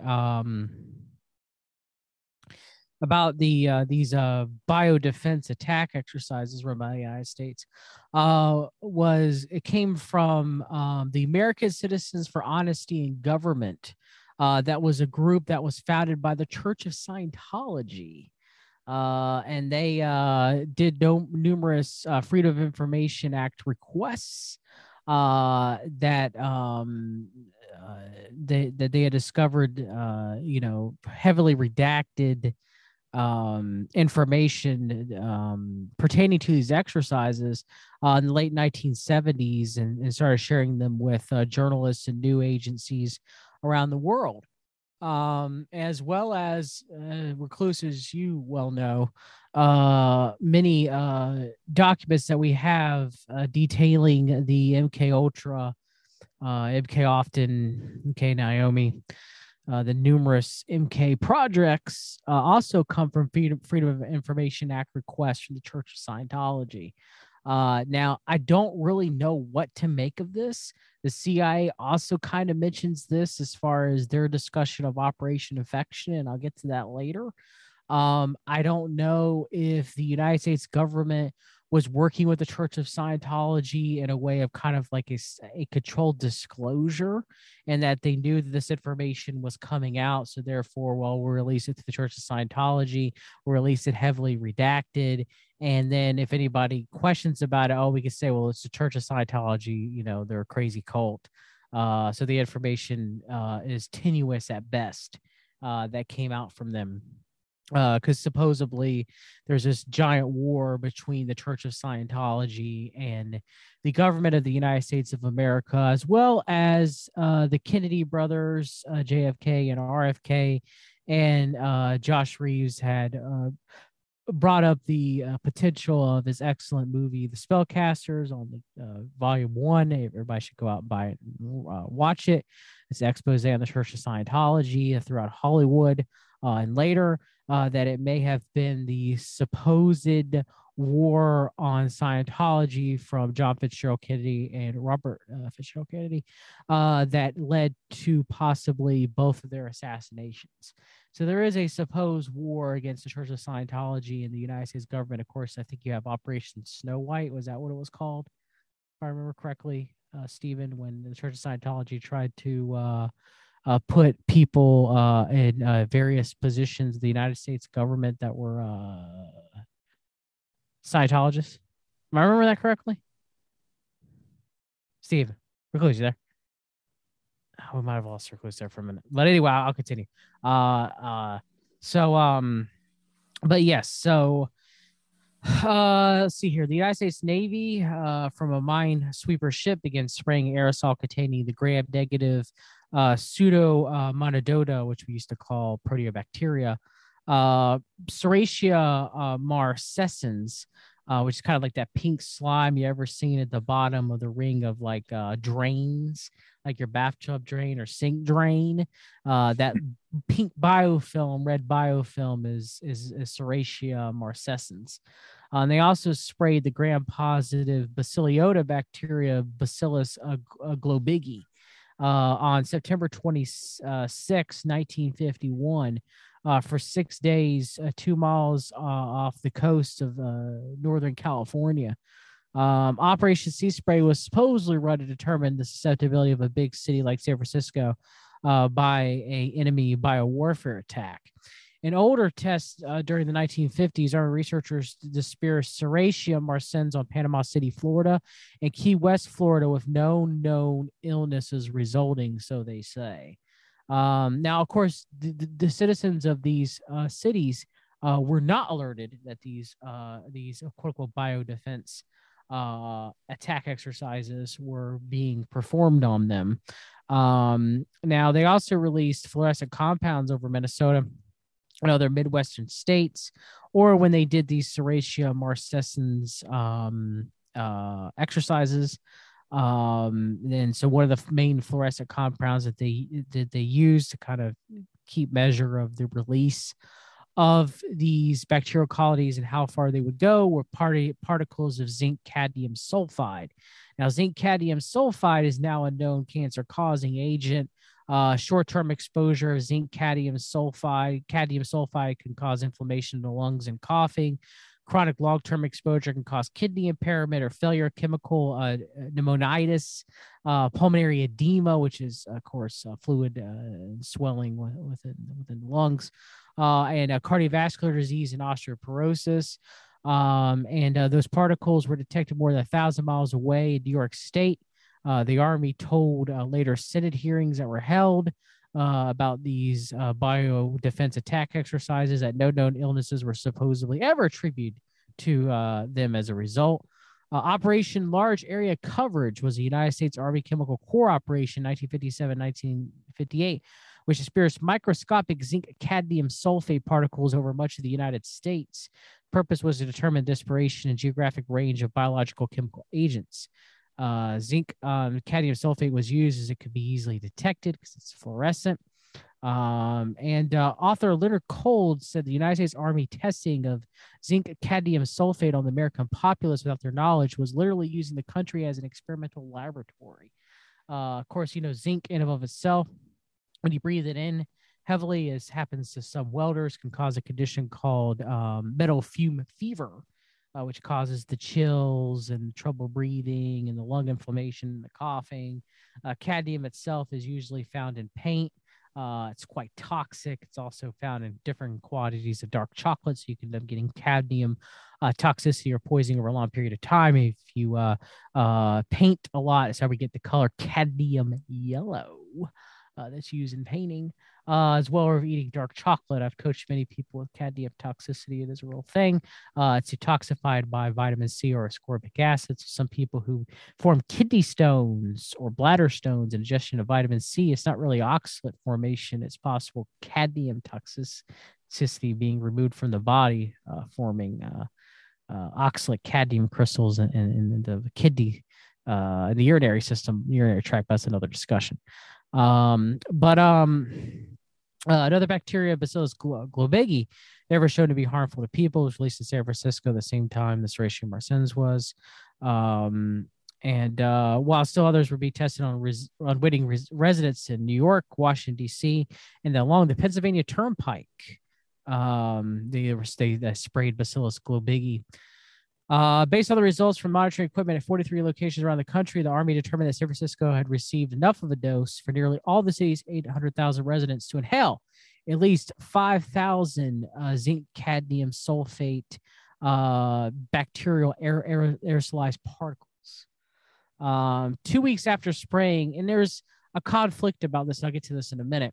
On October 11, 1950, Mr. Edward Nevin, a 75-year-old retired pipe fitter, checked into Stanford Hospital in San Francisco with fever, chills, and general malaise. Interestingly enough, fume metal fever has those same symptoms I just mentioned earlier, as you get from zinc inhalation. 10 other men and women checked into the same hospital, which has been relocated to Stanford University in Palo Alto, California, with similar complaints. Doctors noticed that all 11 had the same malady, a pneumonia caused by exposure to bacteria believed to be Serratia marcescens. Mr. Nevin sadly died 3 weeks later. The others recovered. Doctors were so surprised by the outbreak that they reported in a medical journal, oblivious at the time to the biodefense testing that was going on.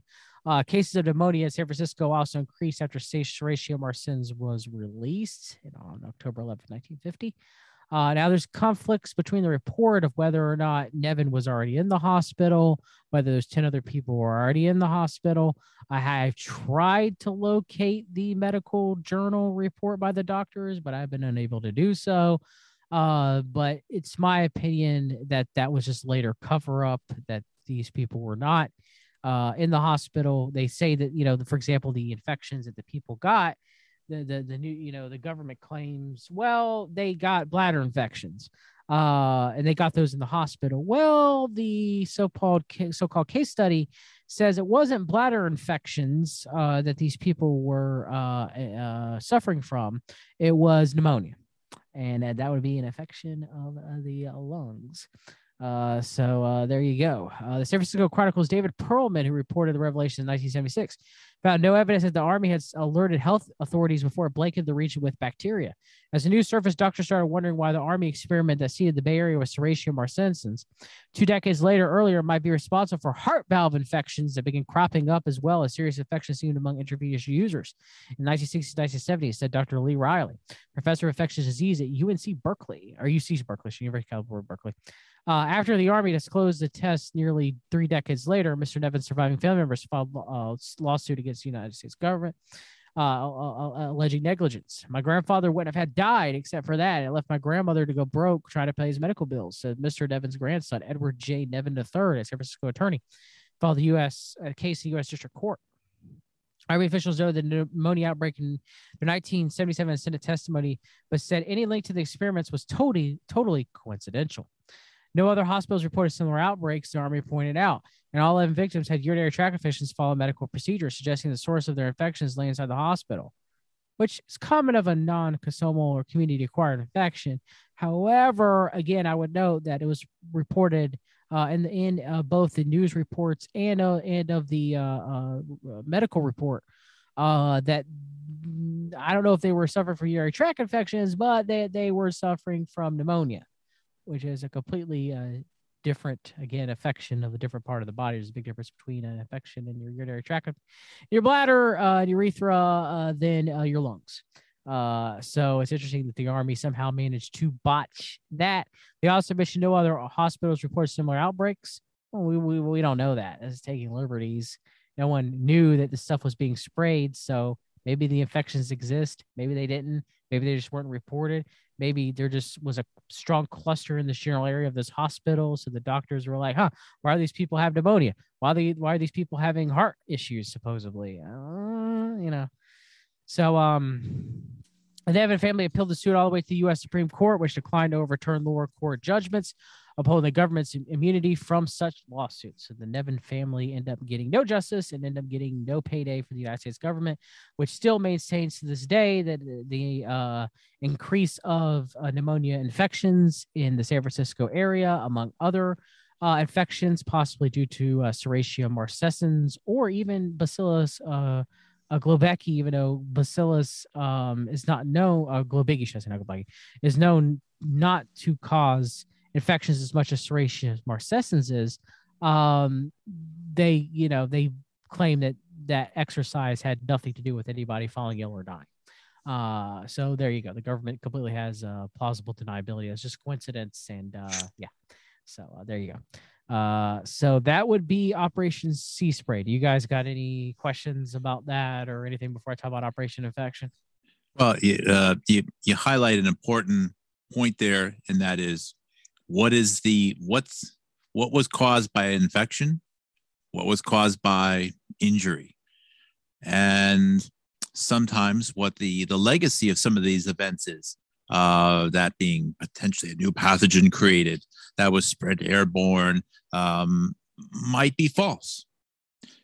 I'm not saying that no one was injured or killed, but the nature of the fatalities might not be properly captured by the history books or even by the conspiracy, if you will, circles. Yet they're allowed to fester and live on as misrepresented. It's important to not lose track of if the state of the technology is not as far advanced as we are led to believe. That doesn't mean that it's going to be abandoned. The point of some of these experiments is not, the goal may not have actually been, or the realized goal may not have actually been to create a pathogen that could kill or to weaken. It might have been to create, that might have been to encourage people to pursue a reaction, to have a response. That could be to fear it, or possibly even to feel compelled to take a medicine out of their fear, or maybe to influence the way a society thinks about something, the way they vote, their political affiliation, where they want their tax dollars spent. Who the heck knows what they should fear? What government organizations should get more money or less money? So some of the legacy of some of these things, I wonder, if it's all, even just because it's not well known doesn't necessarily mean that it's true. It could be that this person could have been poisoned instead of actually have been impacted by a biological agent. But whatever, right? It was enough to prove that maybe they had the technology to kill people with a airborne biological agent, which would justify more money being spent on biosurveillance and medical countermeasures, should anyone ever hypothetically in the future have an airborne pathogen. Did I capture that properly, John? Yes.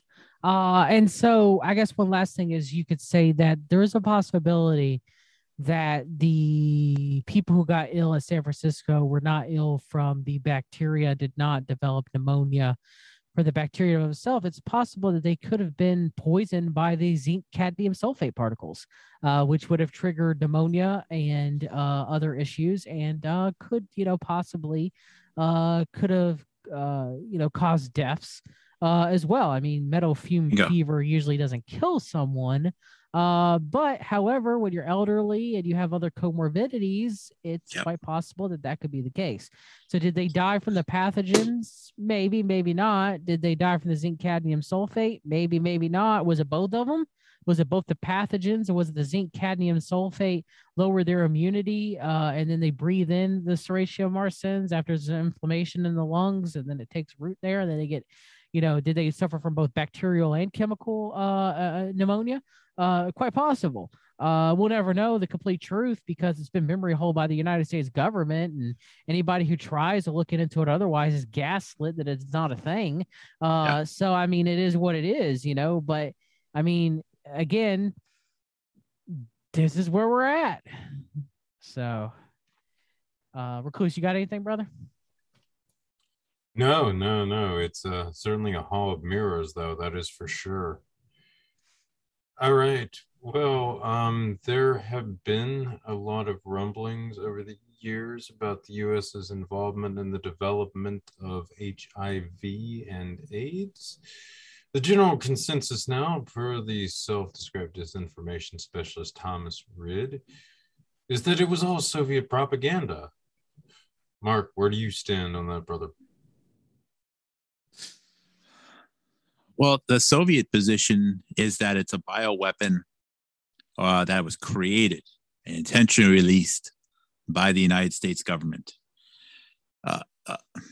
There's evidence that points, there's evidence all over the place, and there's nothing that has proved what Russia said to be true.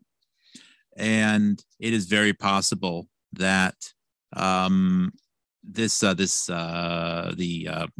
HIV virus might not have ever been genetically modified at all. It could have just been something which was found, discovered accidentally in a primate that was being used for vaccine manufacture years ago. So, in a certain shade, right, you could say that the Soviet Union has a point. But then we have to consider how... Now, Mark, I have to interrupt you here, okay? Are they in sync, though? How in sync is the Soviet point, or the people doing the biological research? I have to interrupt you, okay? You just literally verbatim gave Soviet USSR active measure KGB propaganda, okay, which was known as Operation Infection. All right. So I'm not saying there ain't. That's how complicated this thing gets. All right, because I said that the U.S. may have a point that it is propaganda. Okay, yes, true. That but it might just be natural.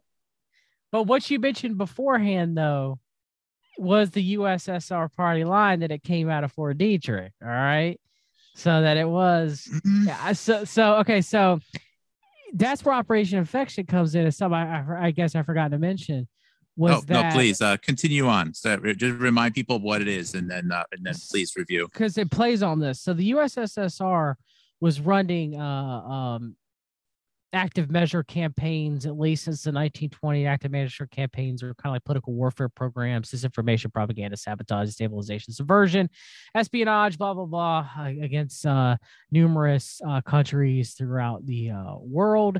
So Operation Infection, also known as Operation Denver, was a supposed USSR KGB active measure program that the United States had gain of function, the retrovirus known as the human immunodeficiency virus, or HIV, as part of a biological weapons research project at Fort Detrick, Maryland during the 1980s. Now, this information originally supposedly came from a anonymous letter from an Indian newspaper called The Patriot that was titled "AIDS May Invade India: Mystery Caused by U.S. Experiments" on July 17th, 1983. And so in that paper, and most of the information we have, a lot of the information from that paper comes from, and this used to be, there was a paper written by U.S. Army Center of Military History Thomas Bogart, who was a Georgetown University senior historian. Okay, so he writes about this Operation Infection in depth. This was later published on the CIA's website, and so he says that the Patriot, which is still published and still online today, you can go visit it. That the Patriot was a Soviet rag, and this information would later come from a defector, so-called KGB defector named Ilya, I'm gonna butcher, maybe like Recluse, Dzerkvelov, who was a Georgian-born author and journalist. He was a captain in the KGB. He later defected from the USSR in 1980 to NATO and later moved to England, where he lives now. He claimed that the Patriot newspaper was a USSR KGB front that was set up in 1962 for the sheer purpose of publishing disinformation. However, one thing that's interestingly noted that is left out by people that have researched this, like Bogart, was that in 1976, right before Ilya defected, he was posted in Geneva, Switzerland as an information officer for the World Health Organization. Good one. So that's interesting there. Okay. Now, some people will say, well, you're casting doubt on the CIA's the CIA and Smithsonian Woodrow Center information that shows that United States had nothing to do with gain of function research in HIV, and it was all Soviet propaganda, all of it. Okay, fine, whatever. I'm casting doubt on that because you got to be truthful here. You can't just leave that. You can't just leave this information as a side and not talk about it. Okay, it's ridiculous. All right. So, Bogart claimed that the so-called anonymous author of the letter claimed to be a well-known American scientist and anthropologist living in New York. Now, this is a letter that was in the Patriot, okay? And claimed that AIDS is believed to be the result of the Pentagon's experiments to develop new and dangerous biological weapons. Later, it continues to state the United States was about to transfer these experiment sites to Pakistan, where they would pose a grave threat to neighboring India. Later cites several publicly available sources. The article recounts a series of supposed well-established facts about AIDS, that there was a great concern about contaminated blood donations, that AIDS was probably caused by a virus, that AIDS registered its first major outbreak within the United States. The author then listed elements of the United States biological warfare program known to the public, government records obtained through the Freedom of Information Act by, again, the Church of Scientology, which documented biological experiments in the 1950s. CIA sponsored testing of drugs on humans during the same time period and the development of biological weapons to the late 1960s at Fort Detrick. Even though President Richard Nixon had banned U.S. offensive bacteriological weapons research by Executive Order 1969. Later, the Patriot stated the Pentagon had never abandoned these weapons and claimed that Fort Detrick had discovered AIDS by analyzing samples of a highly pathogenic viruses collected by American scientists in Africa and Latin America. Later concluded by quoting statistical publication on the spread and lethality of HIV, the particular threat to developing nations. Okay. So, yeah, supposedly that was KGB, USSR disinformation. All right. And so, later we get information that the KGB 2 years later wanted to make use of his earlier supposed disinformation campaign to launch an international campaign to discredit the United States. They wrote in a telegram to their allied Secret Service in Bulgaria, the Bulgarian Committee for State Security, on September 7, 1985. We were conducting a series of active measures in connection with the appearance in recent years in the United States of a new dangerous disease, AIDS. And as a subsequent large-scale spread to other countries, including those in Western Europe, the goals of these measures is to create a favorable opinion for us abroad that this disease is a result of secret experiments with a new type of biological weapon by the Secret Services of the United States and the Pentagon that spun out of control. Facts have already been cited in the press of developing countries, in particular India, that testify. So they mention that the press in India has reported on this. They don't exactly mention the Patriot, but they mention that the press has. So that's enough for people like the CIA, enough for Bogart, enough for the Woodrow Center, the Woodrow Wilson Center, to say, well, they were directly talking about and set all this up, and this was all an active measures campaign, okay? And I'm not saying it is or it isn't. I'm just saying to sit here and act like the United States has never done anything with biowarfare capability research or anything like that. Or, some people would say that, again, and they even recently did the same thing with COVID when they did a documentary called Operation Reinfection, that says that any COVID, discussion of it coming from a lab, whether it's Fort Detrick or Wuhan or wherever, that was against Soviet disinformation campaign and a redone of active measures of Russia. It's ridiculous.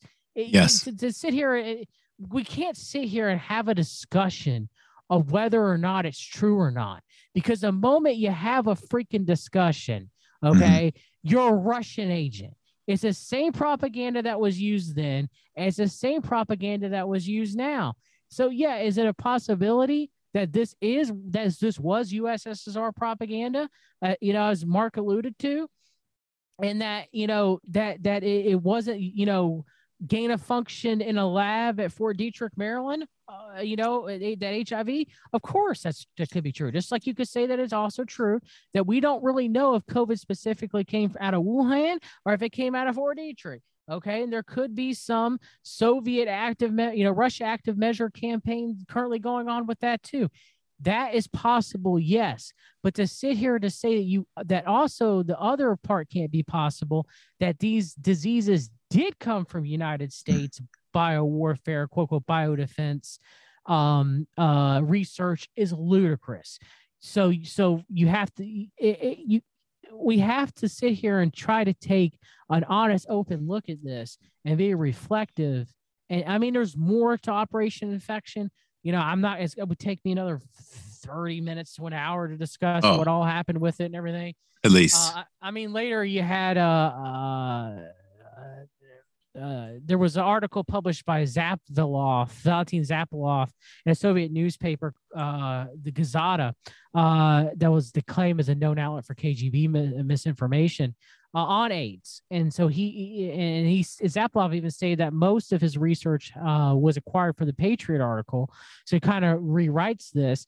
But again, the American, even the Woodrow Center mentions this, even the CIA mentions this, that there were numerous journalists and numerous outlets like the Associated Press, even Dan Rather on the nightly news, ran CBS Even News ran a story on Fort Detrick being the cause of HIV and gain of function testing. And they're like shaming all those people. Every single one of them fell for Soviet propaganda, They said, but look where they're pointing the finger. They're pointing the finger at Fort Detrick. Okay. take that. Remember what I mentioned earlier. Can't just look at it as the Ruskies versus the Americans. There's a lot more inter-department, interagency, intergovernment fighting going on here. Was the interest that brought forward that this was created, released by some group out of Fort Detrick. It's being described as Russian intelligence or Russian propaganda. Is that really just another department within the U.S. that wants it pointed at Fort Detrick? Remember, think of how many billions of dollars and how much political influence is going to go to whoever controls this research. Is it going to go to the National Institutes of Health, or which is really Health and Human Services? Is it going to go to the Pentagon? Who's it going to go to? USDA. Who's going to control all that? So you point it at the Pentagon, and then maybe another department, is actually trying to vie over it, or it could be a non-government organization. It's more than just the Ruskies versus the Americans or the Chinese or this and that. That's old school way of breaking this up. I don't think it works at that level at all. Now, what I usually use, again, this is far from 100% accurate. Far from 100% accurate is I'll look at the media, and I just say, so who is portrayed in the most negative light? Who is never given the benefit of the doubt? Doesn't mean that they're a hero, but I assume that there's probably some reason why by so much shade is thrown on some people. And I'm gonna bring up a name here that some people are gonna be like, Mark, how the hell can you actually suggest that person is anything but the spawn of Satan? And I don't know. And that person is Robert Gallo. Dr. Robert Gallo, who does, he never actually was with USAMRIID, but he does seem to have a pretty strong Pentagon alignment, has been seen as one of the most senior people within the United States Special Virus Cancer Program of the 1970s.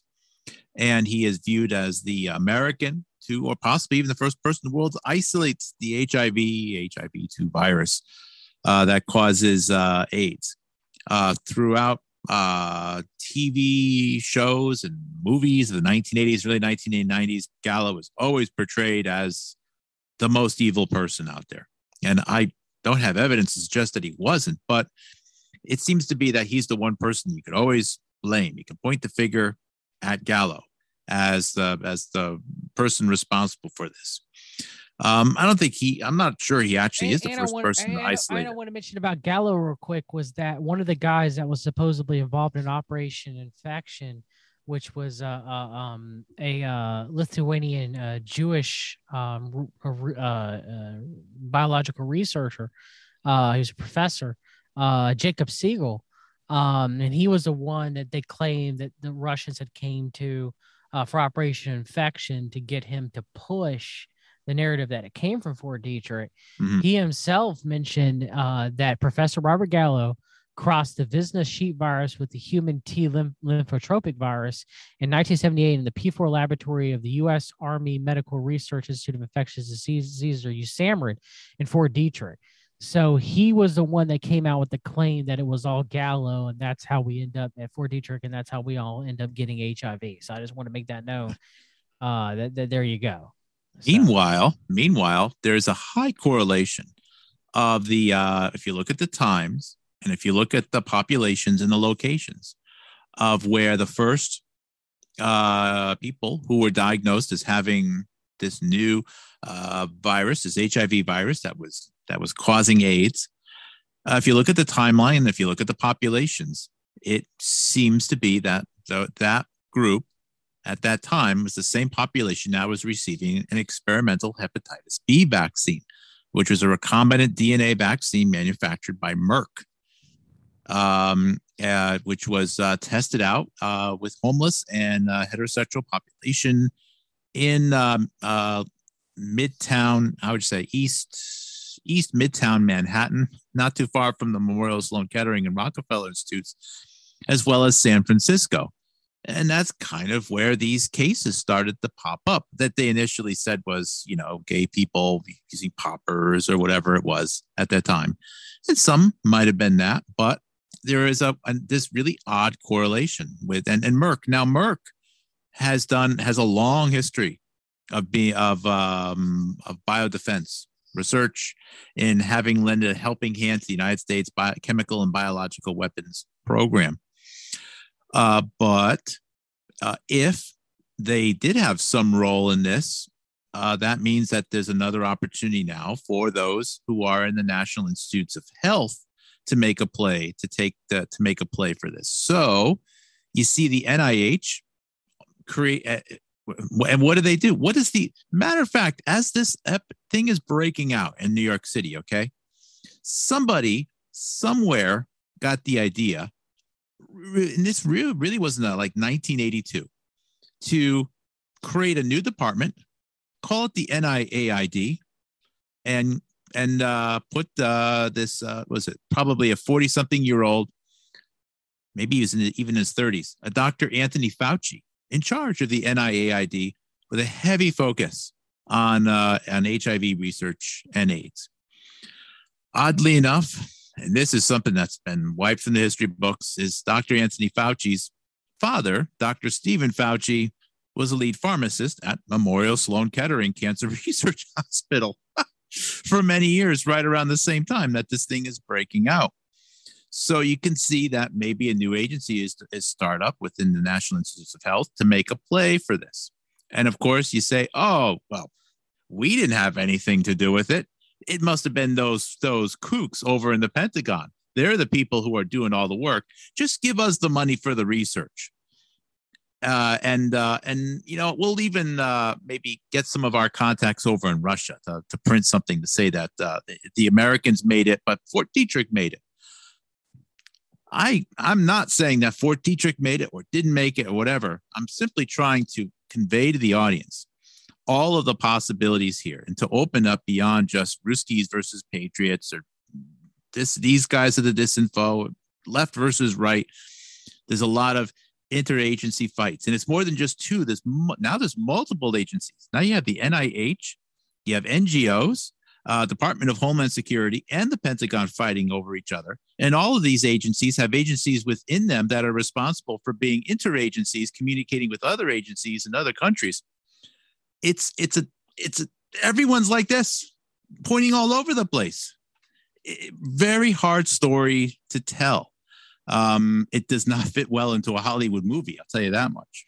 You can't boil this down into a 2-hour and 15-minute movie format. No way, no siree, no how. So I look at Gallo, who clearly had a huge role in the research and in a lot of the papers that came out at the time. He stood up with the Margaret Heckler, I think, who was the HHS director, Health and Human Services director under President Reagan. He claimed to be the person that isolated it. It probably was Luc Montagnier over in France. But then there's this whole crazy story of how Gallo stole the samples, might have actually went to France and snuck out some isolated HIV samples. Who knows if that's true or not, but there actually is that story out there. And this is where it gets really freaky right up to the present. Okay, there's a lot more to talk about here, but I have to mention this while we're talking about Robert Gallo, while we're talking about one of the top names out there on HIV research. I'm not saying he invented it or anything like that, but definitely one of the top names, Dr. Robert Gallo, there's two people of the top 2 people he worked with. Okay, let's say of the top 4 people he did work with throughout the 1970s, Special Virus Cancer Program, and early 1980s. One of them was a Dr. Francis Ruschetti, who went to University of Pittsburgh Medical Center, who is the lifelong mentor of Judy Mikovits. And the other one was a Dr. Murray Gardner, who worked at University of California, Davis. Murray Gardner is a virologist and primatologist who is the person responsible for showing that HIV could be potentially transmitted or reverse zoonosis back to chimpanzees, or maybe SIV from chimps to people hence showing that HIV was definitely from nature and something to do with bushmeat. And that Murray Gardner at University of California, Davis was the postdoc thesis advisor for Robert Malone. So within, again, one extra hop, you have two of the top people in the patriot movement right now, quote unquote, patriot truther movement, saying that they're spilling all the beans about what's going on, with very close associations to Robert Gallo, Redfield, Birx, a whole list of other people. It's so unimaginably complex. There's hundreds of names to drop here. But the simplest story is there's just so much power, there's so much money, there's so much intrigue here. Half of these virologists are more like intelligence agents, committing espionage on behalf of their country or even on their department or whatever the heck it is they're aligned to, than just bench scientists. It's I have to say. I have to say, guys, it is actually addictive. This research is addictive because it is so unimaginably complex. You can't, this is, Harry Potter novels in the Dune series got nothing on this, and we're making the story ourselves as we go along. We're discovering it. So there was a lot there, a lot of tangents, getting into the Gallo stuff. I don't even know what the original question was. I can't even remember. We're so far down in the stack now. You're good. Of discussions. And that's a really valid point too, because there's just so much money tied into all of this, the funding and so forth. And then obviously, given that this is at the core of so many of these national security objectives now, it also stands to reason there would be just so many interests at play in all of this. If I may, it's not just, I would go far as to say it's all the money. The World Bank and IMF literally dictate monetary policy and define the availability of credit based upon a nation's willingness to offer their citizens for vaccination. I think it's at the very top. They will print whatever money, they will approve whatever is necessary to move forward this agenda. It's not just a little bit of money; it's all the money. And what there's a lot of discussion about what's the most valuable resource in the world. Is it diamonds and gold? Rare earth materials used for batteries. Is it access to renewable hydroelectric power? Again, is it the green pastures? A lot of discussion there. But what really is, and again, this is sort of the back of the napkin type stuff.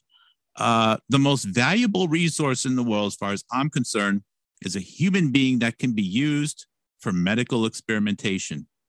Mic drop. End of story. Average payout for medical malpractice in the United States is somewhere between $500,000 to $10 million a person, which would mean that, and again, this is back of the napkin type stuff so don't take this too literally, but just for the sake of the discussion, the United States is worth $4,000 trillion in human capital, humans available for medical experimentation. If you pay out at the typical payout per human per resident within the United States right now, that's worth way more than our land and our oil and everything else. So we have these national institutes of health with access or with the ability to dictate what happens to the most valuable resource of our nation with very little criticism. And I've traced down Dr. Anthony Fauci and the networks that he's worked with or that has hired him, right? And there's a huge problem within the United States of offering top-level roles in many of our health institutes to non-native born U.S. citizens, which I have no trouble coming in from a consultative and a technical leadership standpoint. But, we've had our scientific director at USAMRIID. We've had many of the deputies at the NIAID. I've tracked this out. I have a whole page on this stuff. The Plum Island director, Roger Breeze, was Scott. It was the Galveston, Texas lab, Ames, Iowa, Australian. We actually don't even have control over the roles which dictate what gets injected into our bodies by mandate. This is a huge problem, right? We have more scrutiny over who runs the military and who gets to control, when we have forced drafts and need to send our children off to war. But when it comes to this other stuff, which has far more impact on our well-being, it hasn't been enough scrutiny. There has not been enough scrutiny. Not to mention, we don't even have our health institutes run by health professionals. They're run by geneticists. I know it's a little bit of a tangent, but this was one of the most important things I was able to conclude. It's actually obvious. It's not. I shouldn't be the first person to notice this, but we have our NIH, our CDC, our FDA, and all of these other institutes run by geneticists. They're not run by physicians. They're not run by people who've taken a Hippocratic oath. They're run by geneticists, scientists who have every capability to use human beings for disposable resources to collect data on. That is a huge, huge problem that needs to be addressed. Almost no physicians are ranked highly in any of these organizations, yet they have total control over what we need to do physically. This has to be addressed. I really encourage the audience to dig into this topic and to try to, repeat it to your friends and family and on your social networks, that we need more physicians, more people who've taken the oath to do no harm at higher levels, and preferably levels of total control of the institutes. Not everywhere. I'm totally cool with having some scientists and geneticists. That's the direction that things are moving in. But at every level, at all of these institutions, no. Francis Collins, Fauci, no. We need some physicians in these departments at those top level roles. Physicians with unquestionable allegiance to United States citizens. I would encourage all countries at the top levels of their health institutes to do their best to find people to run them who are both physicians and have unquestionable allegiance to their own citizens as well. Certainly don't trust Americans to come in and tell your citizens what to do, or people from the World Bank. Try to recruit from within because of just the severity of the severe impact on your population if bad decisions are made. John? I got nothing to add. All right. That was well said, Mark. Did you have anything else on AIDS as Soviet propaganda or anything like that, either of you? No, I got nothing. I got nothing, but from the evolution, from the research standpoint, and I'm still just getting into this particular topic on my own research. It is a long and twisting path of what led to AIDS. What parts, if any, were human engineered? What was discovered? The connection of the SV40, the virus, which was found in some primates, potentially causing, or at least being cancerous in primates, possibly even causing some mild cancers in people with polio vaccinations in the 1950s. How that might have led to more and more investment into this, what was called the virus cancer program in the United States. And ultimately, years and years later, we have this HIV outbreak. There's a lot of dots there that connect. There's an excellent book written by Leonard Horowitz called Emerging Viruses, AIDS and Ebola. I have not done this book or Horowitz justice. I've been using this book as reference. I've flipped to a page when I find a subject in there that I want to read up on. But I've realized lately that I need to read this book from beginning to end because it is such a convoluted story with so many twists and turns in it. What I will add, a couple more things, though, on the topic of HIV research. One is that, and this will be closer. We're closing in now on the last subjects of today's program, which has been excellent so far. One is most people don't know that on the front page of many U.S. newspapers on the morning of September 11th, 2001, it wasn't the top story. It was in the column, was that Robert Gallo announced that he found a vaccine for HIV. That was on the newspapers on the morning of September 11th, 2001, oddly enough. As the planes were flying in, that is what was there. So most people didn't notice it. All right, that could just be one of those weird coincidences.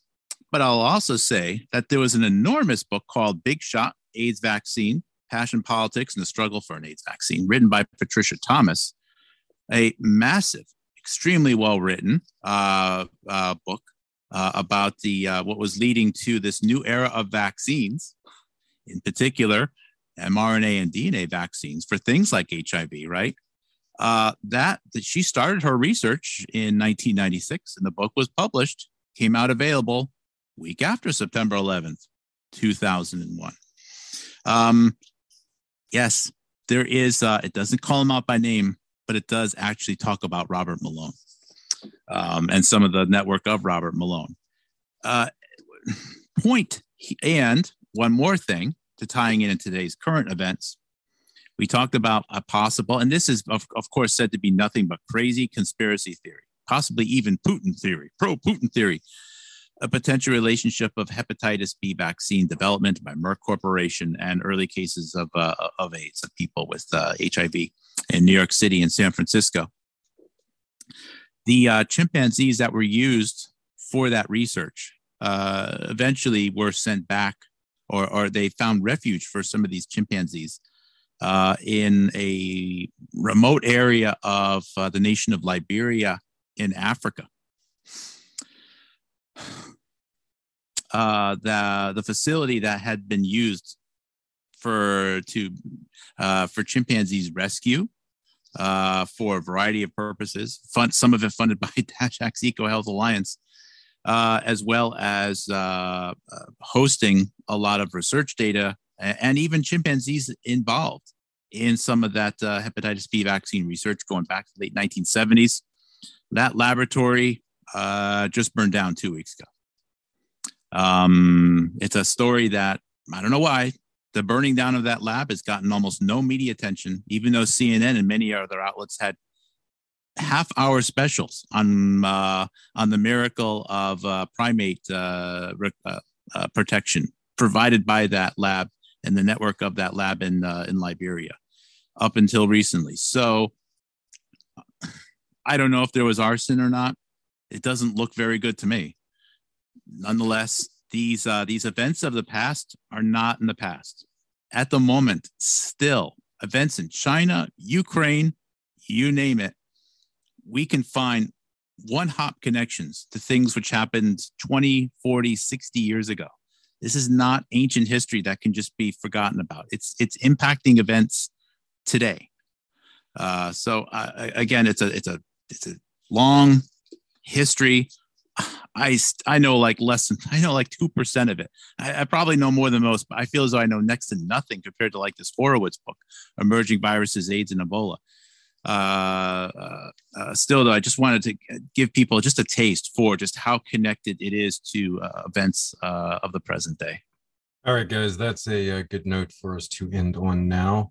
There is certainly a lot more to be said about Africa, and we will say a little bit when we pick up with this fascinating discussion in part 2, which will hopefully be up next week, if not probably the following week.